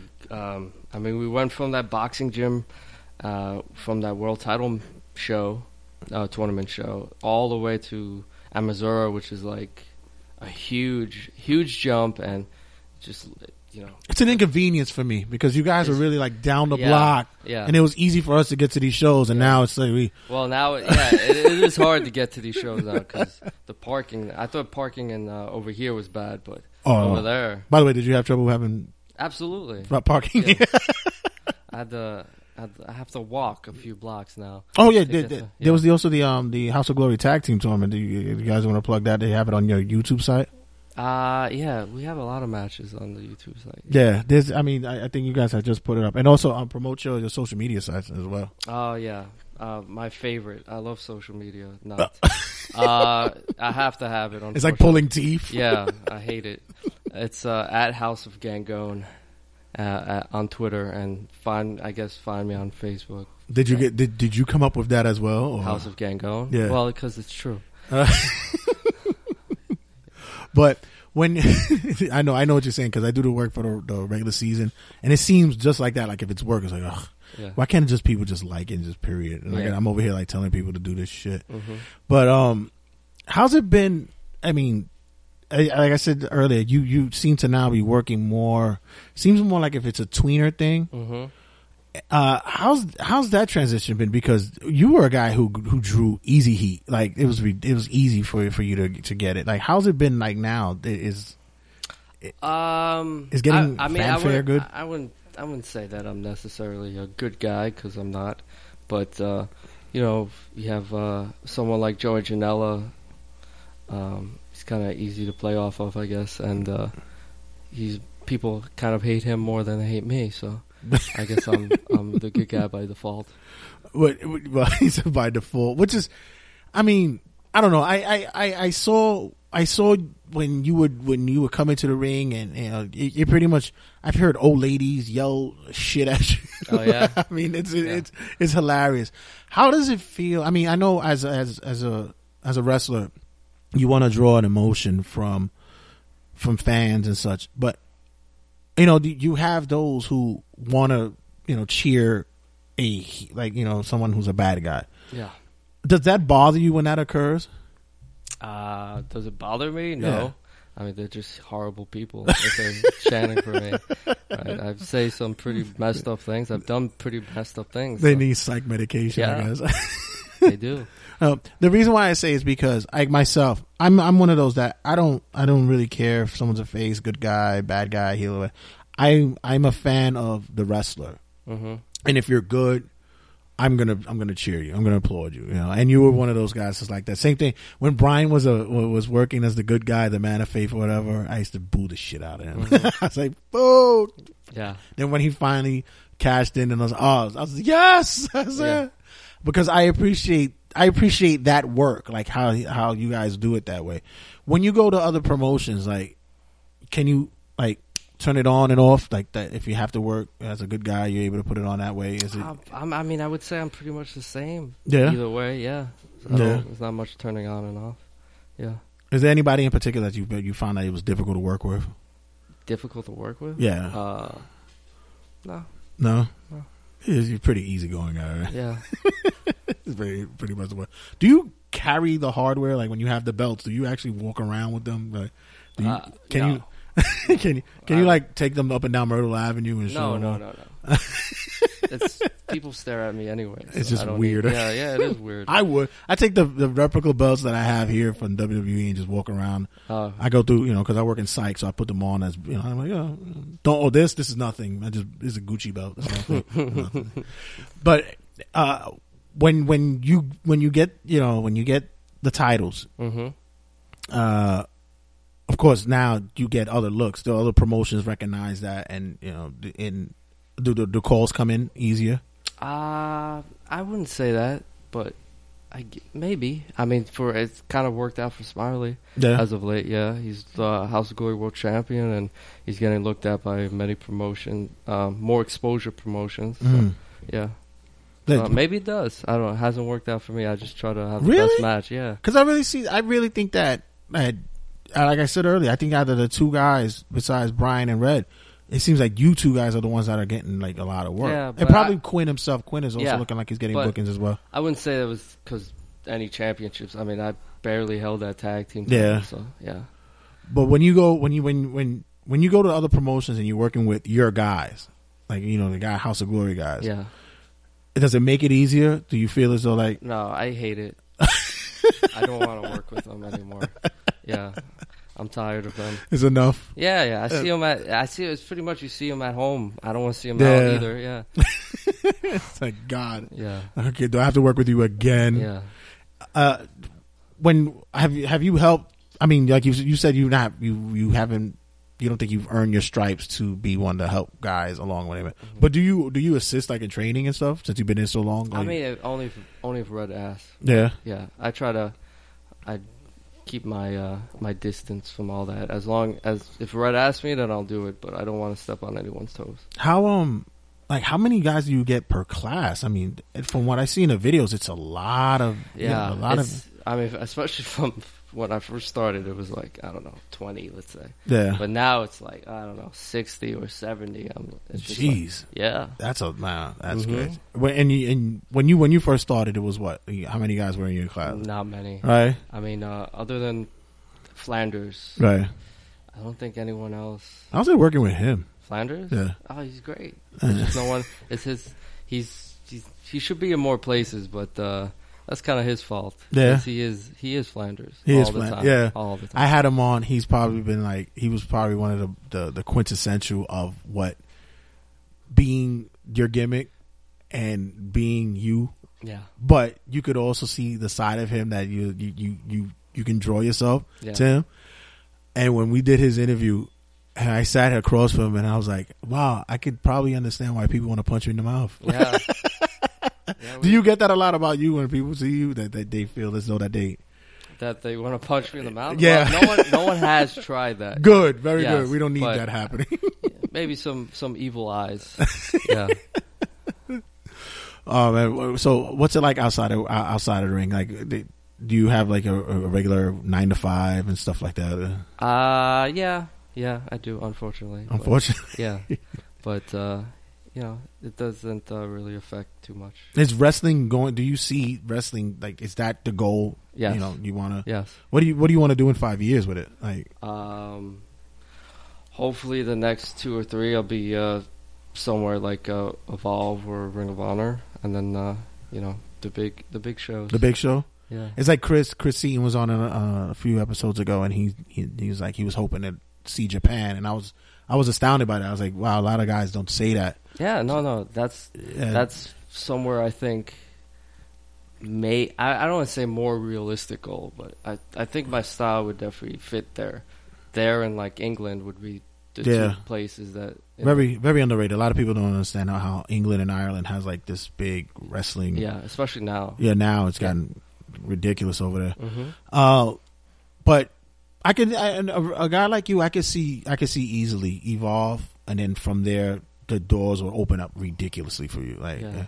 But let's just say you're not the biggest guy. Yeah, no. We're working on that. We're actually going to Yeah. we're going to try to get you extra kneecaps.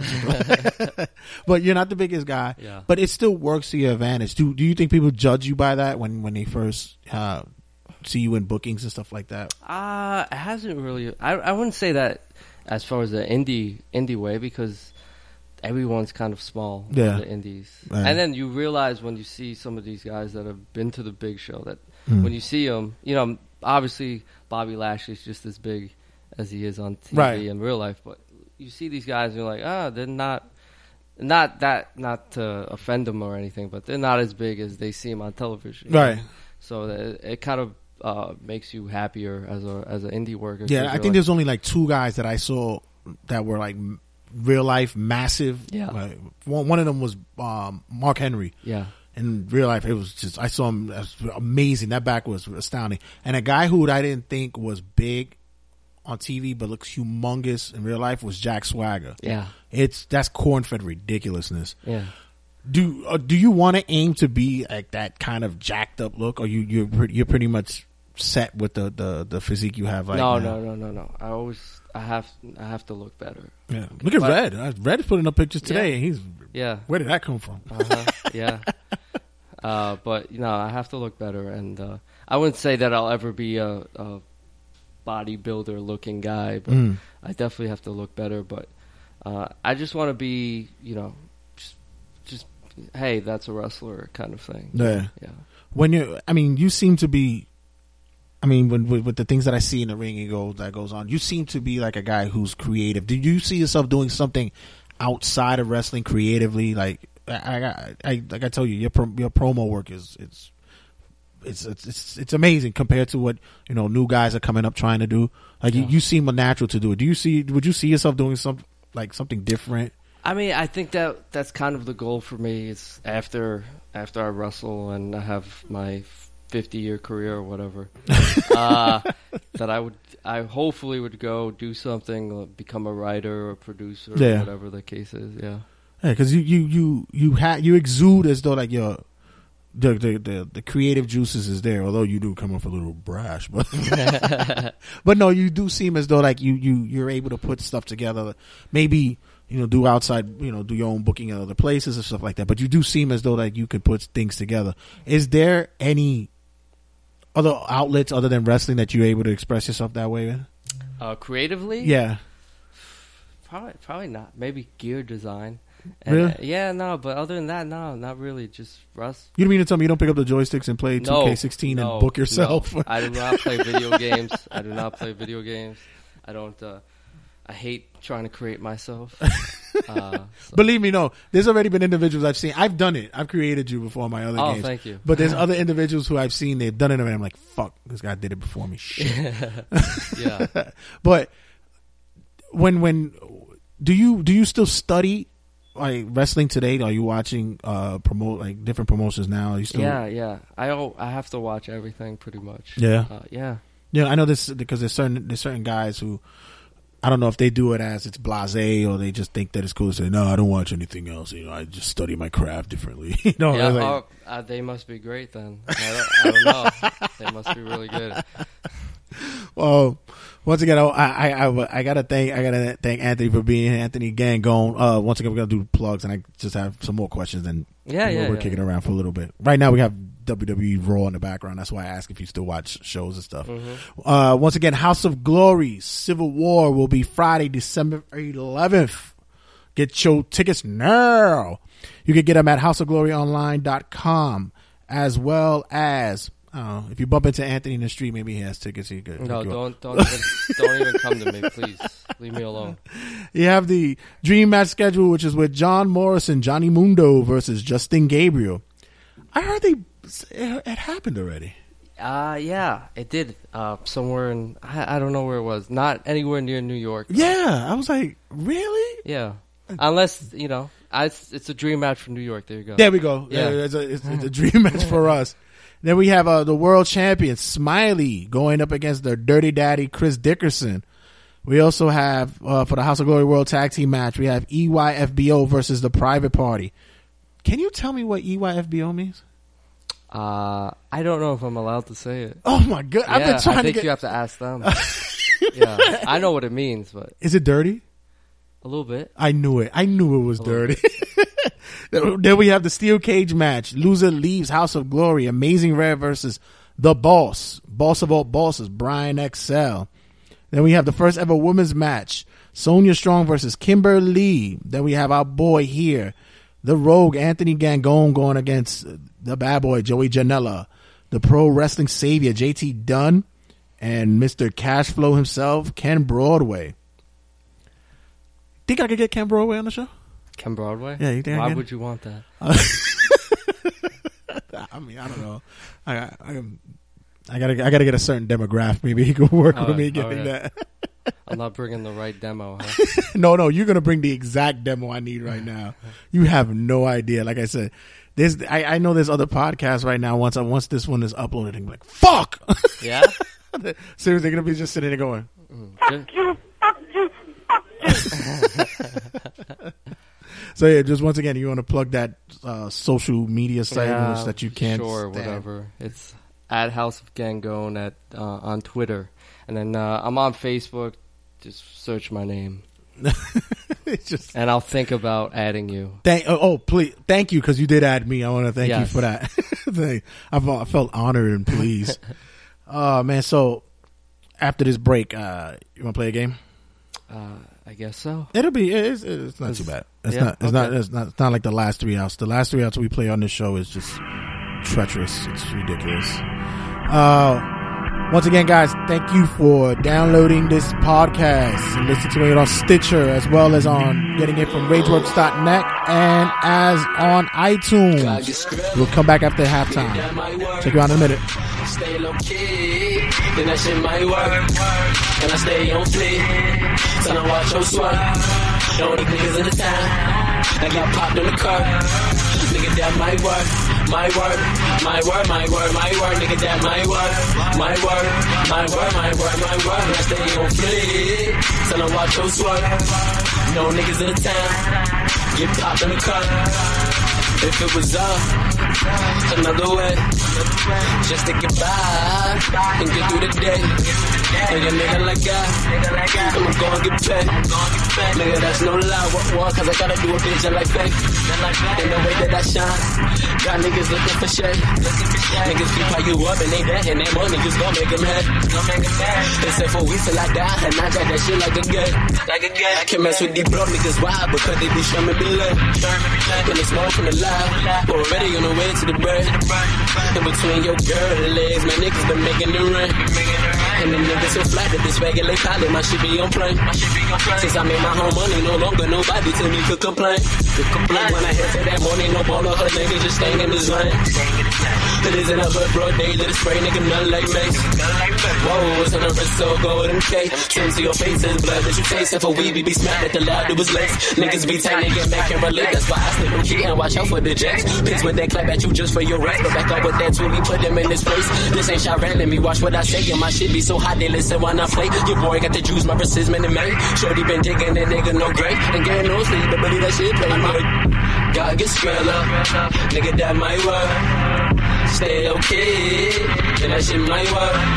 I mean, I stay on fleek. Tell them watch your swerve. No niggas in the town. Get popped on the car, nigga, that might work. Might work, nigga, that might work.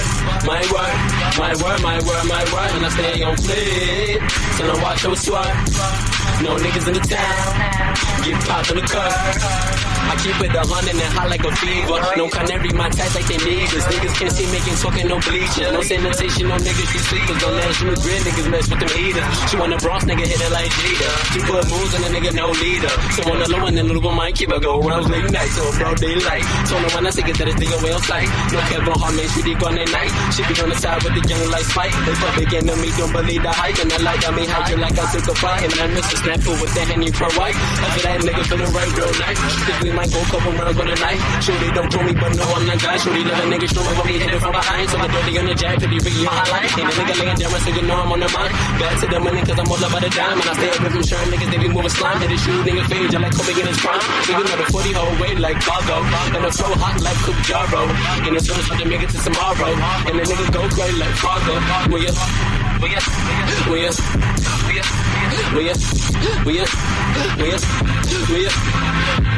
God get skrilla, nigga, that might work. Stay low key, then that shit might work. And I stay on fleek. Tell them watch your swerve. No niggas in the town. Get popped on the car, nigga, that might work. Nigga,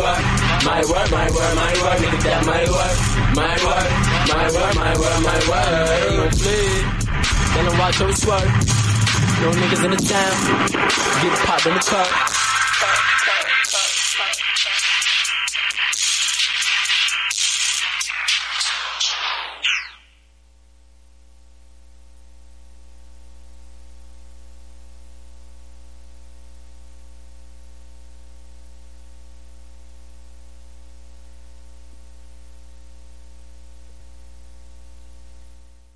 Score in the red zone. Score in the red zone.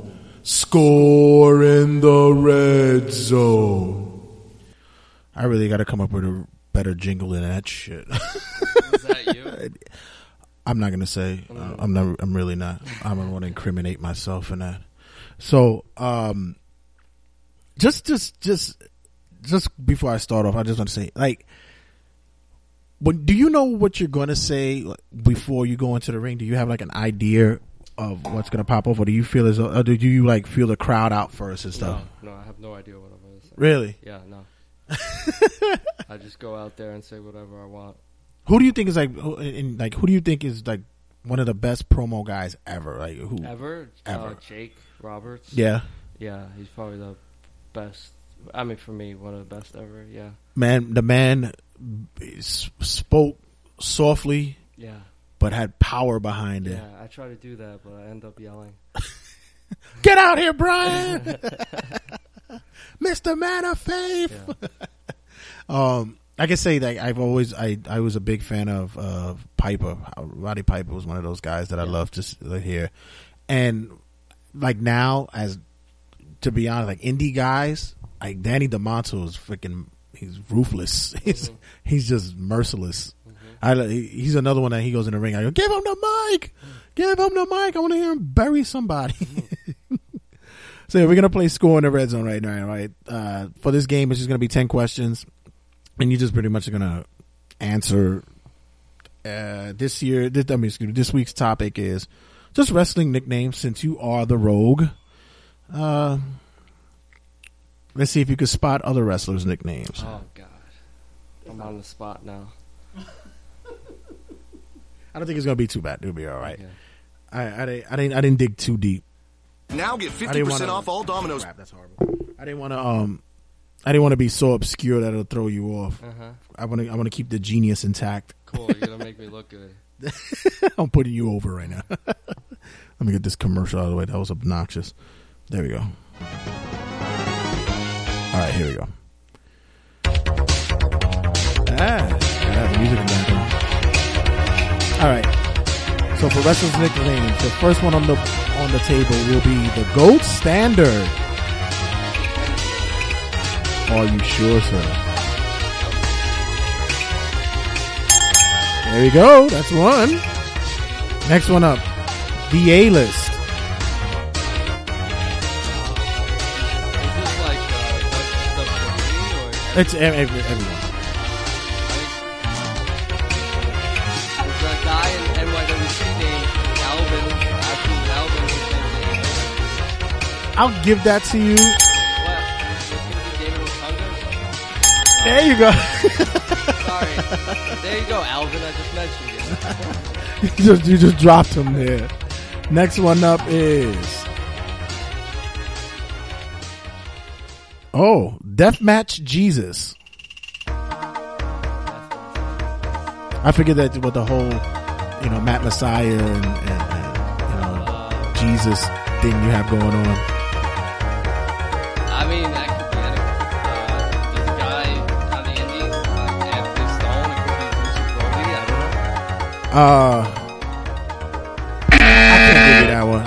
I'm gonna give you. I'm gonna tell you. It's Necro Butcher. Oh, Necro. Okay. Next one up is the generic luchador. Nice. Then we have the American Dragon. Brian Danielson. Right, you didn't say the other name. The King of Diamonds or the War King. That would be Eddie Kingston. Nice. The Weasel. Bobby the Brain Heenan. The Freak.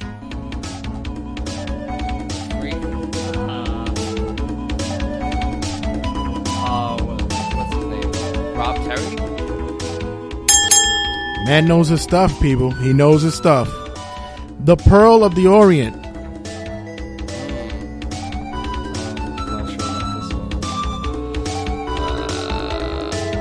No hints here? Japanese legend. Russell in the States? Yes, he has. I don't know. He was recently at TNA. Great Muda? And finally, the Mastodon. Vader. There you go, sir. You only missed one. Yeah. You also got the other obscure indie one, so you'll get the bonus ones for that one. And that was Scoring in the Red Zone, guys.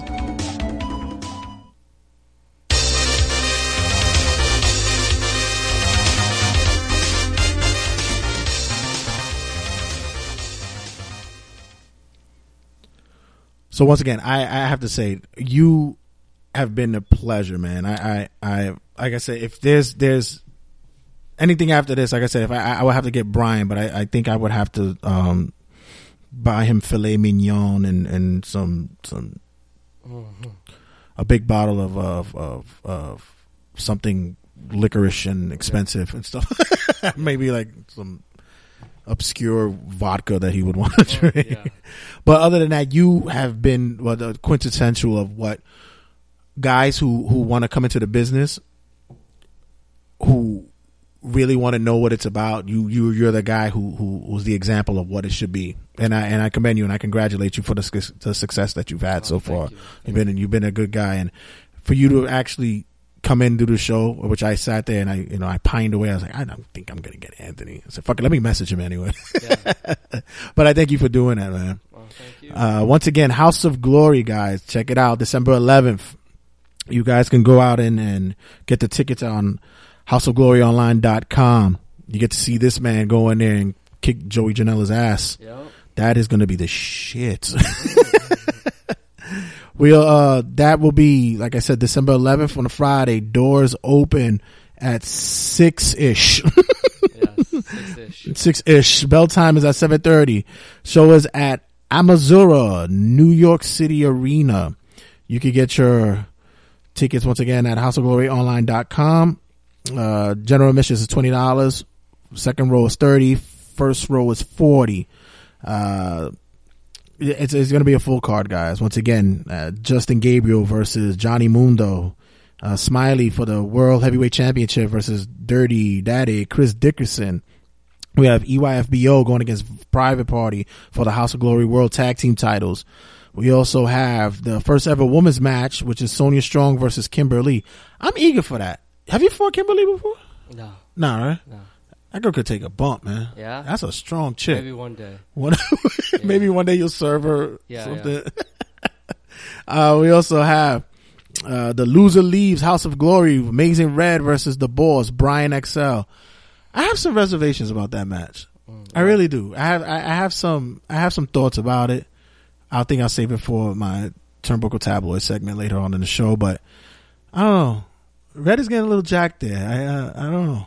I was going for Brian because the reason why I said we're going to go for Brian because he follows me on Instagram. So yeah, he follows me. And it was prior to him doing that shit at the Purge where he said, you follow me, I follow you, you follow me on Instagram. No, I got him on August during that show. He followed me then. Okay. And then we have the Fatal 4-Way match. We have the bad boy, Joey Janela, going against the wrestling savior, JT Dunn, Cash Flow's Ken Broadway, and the man that I have seated in front of me, the Rogue, Anthony Gangone. Once again, sir, thanks again, man. Oh, thank you. You are awesome. Yes. All right, guys. Check me out in a minute. I got some more stuff to kick it with y'all about. And hopefully the Rogue doesn't hit me with a stiff elbow before we walk out of here. Catch you guys in a sec.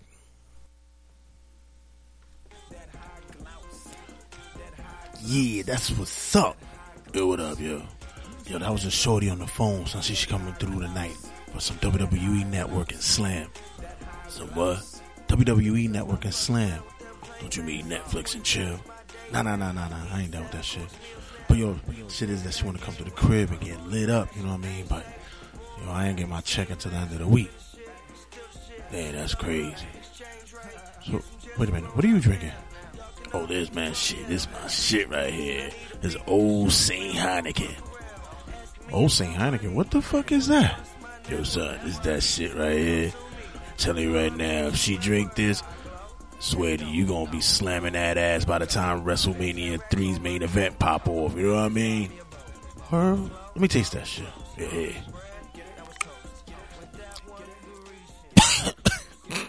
Yo, did you put this bottle in your ass? This thing tastes fucking disgusting. Yeah, but I tell you something right now. If she drink this shit, you gonna be tasting some ass. Alright, I'm gonna go cop that right now. Old Saint Heineken. That dude right there. Old Saint Heineken. That drink will get you fucked up. The regular season sportscast. Sending in the closer. So this week I'm going to close out the show with there's a lot of stuff that's been going on lately in the sports world, but as well as in other areas, especially in my life. But for this week, I want to talk about endings. And when I mean by endings, I mean, you know, there's certain parts in our lives, be it professional, be it personal, being and well, basically just finding a way to put an ending to what you have put into for a long time. You know, we could take what's going on with Kobe right now, and he's come to the understanding that, you know, for something that he loved for so long, he's not going to be able to do it anymore. And that happens. You know, sometimes there comes a time when we have to come to a chapter in our life when we have to find closure.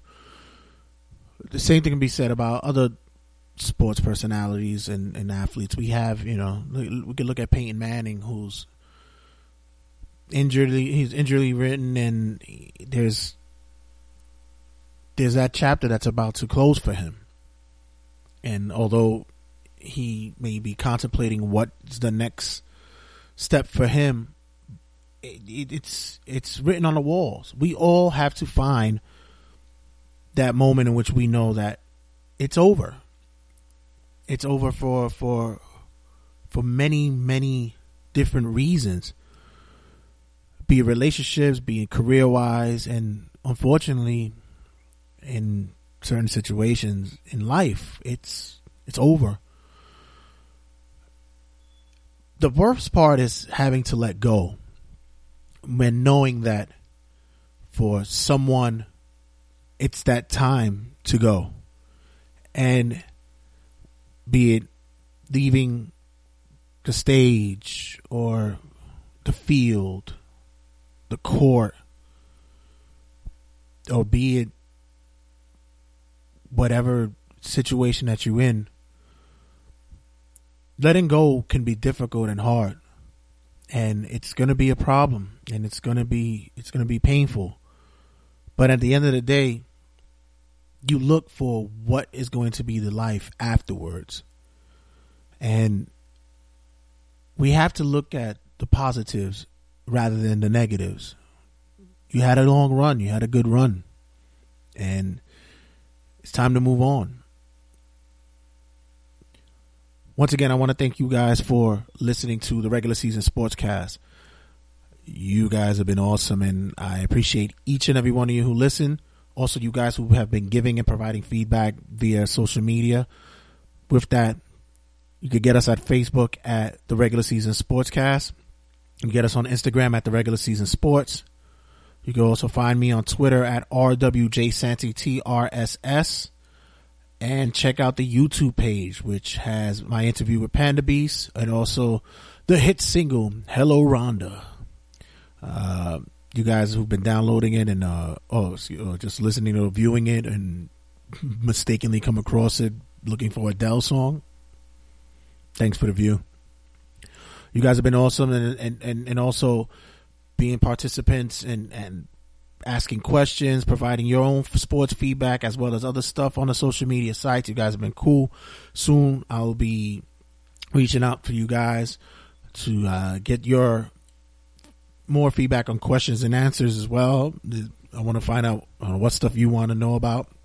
And I'm looking in the future possibly having a contest in which a lucky winner will be able to sit with me on the regular season Sportscast chair of buffoonery, and we could shoot the shit about sports, which would be cool.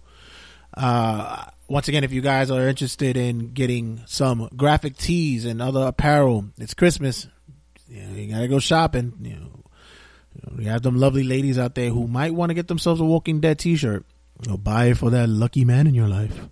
You could go to rageworks.net/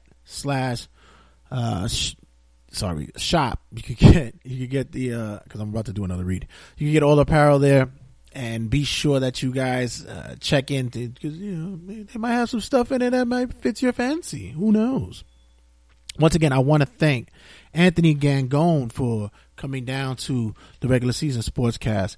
You could get him at House of Gangone. That is his Twitter, and he says if you find him on Facebook at Anthony Gangone, he might add you. So cross your fingers, because if he added me, then you might have a shot. Not a lot of people add me. Really, they really don't. You could also check out House of Glory, December 11th. That's a Friday, guys. Civil War. That night's gonna be crazy, man. I'm already anticipating, a big turnout, especially what they got going on. You have the New York Dream match, because apparently somebody else did it. You have the New York Dream match. You have Johnny Mundo going up against PJ Black. You also have Loser Lee's House of Glory with the boss of bosses, Brian XL, going against the Amazing Red in a steel cage match. Both these men look jacked up, and Brian's been talking mad shit on social media. He's been smacking it up on there. Then we have the Fatal 4-Way with our guy, Mr. Anthony Gangone, the Rogue, squaring off against Joey Janela, The Juice, Mr. JT Dunn, and Ken Broadway. Cash Flow Inc. And we have the first ever women's match. We have Kimberly going up against Sonia Strong, which I anticipate to be a very, very, very entertaining match. And I know all you young men out there will have your boners ready. And then we also have... Oh my. Right. And then we also going to have, for the House of Glory World Heavyweight Tag Team titles, we have EYFBO, which I still don't know the name of that, what the hell that means, going up against Mark Quinn and his boy Isaiah Cassidy. You guys cannot miss that match. Last time they tore it up. So make sure that you guys are there. Tickets are on sale at houseofgloryonline.com. Like I said, I believe general admission is $20. It's gonna be fun, man. You guys gonna be there, and doors open 6ish, I'm gonna say, and bell time is at 7:30.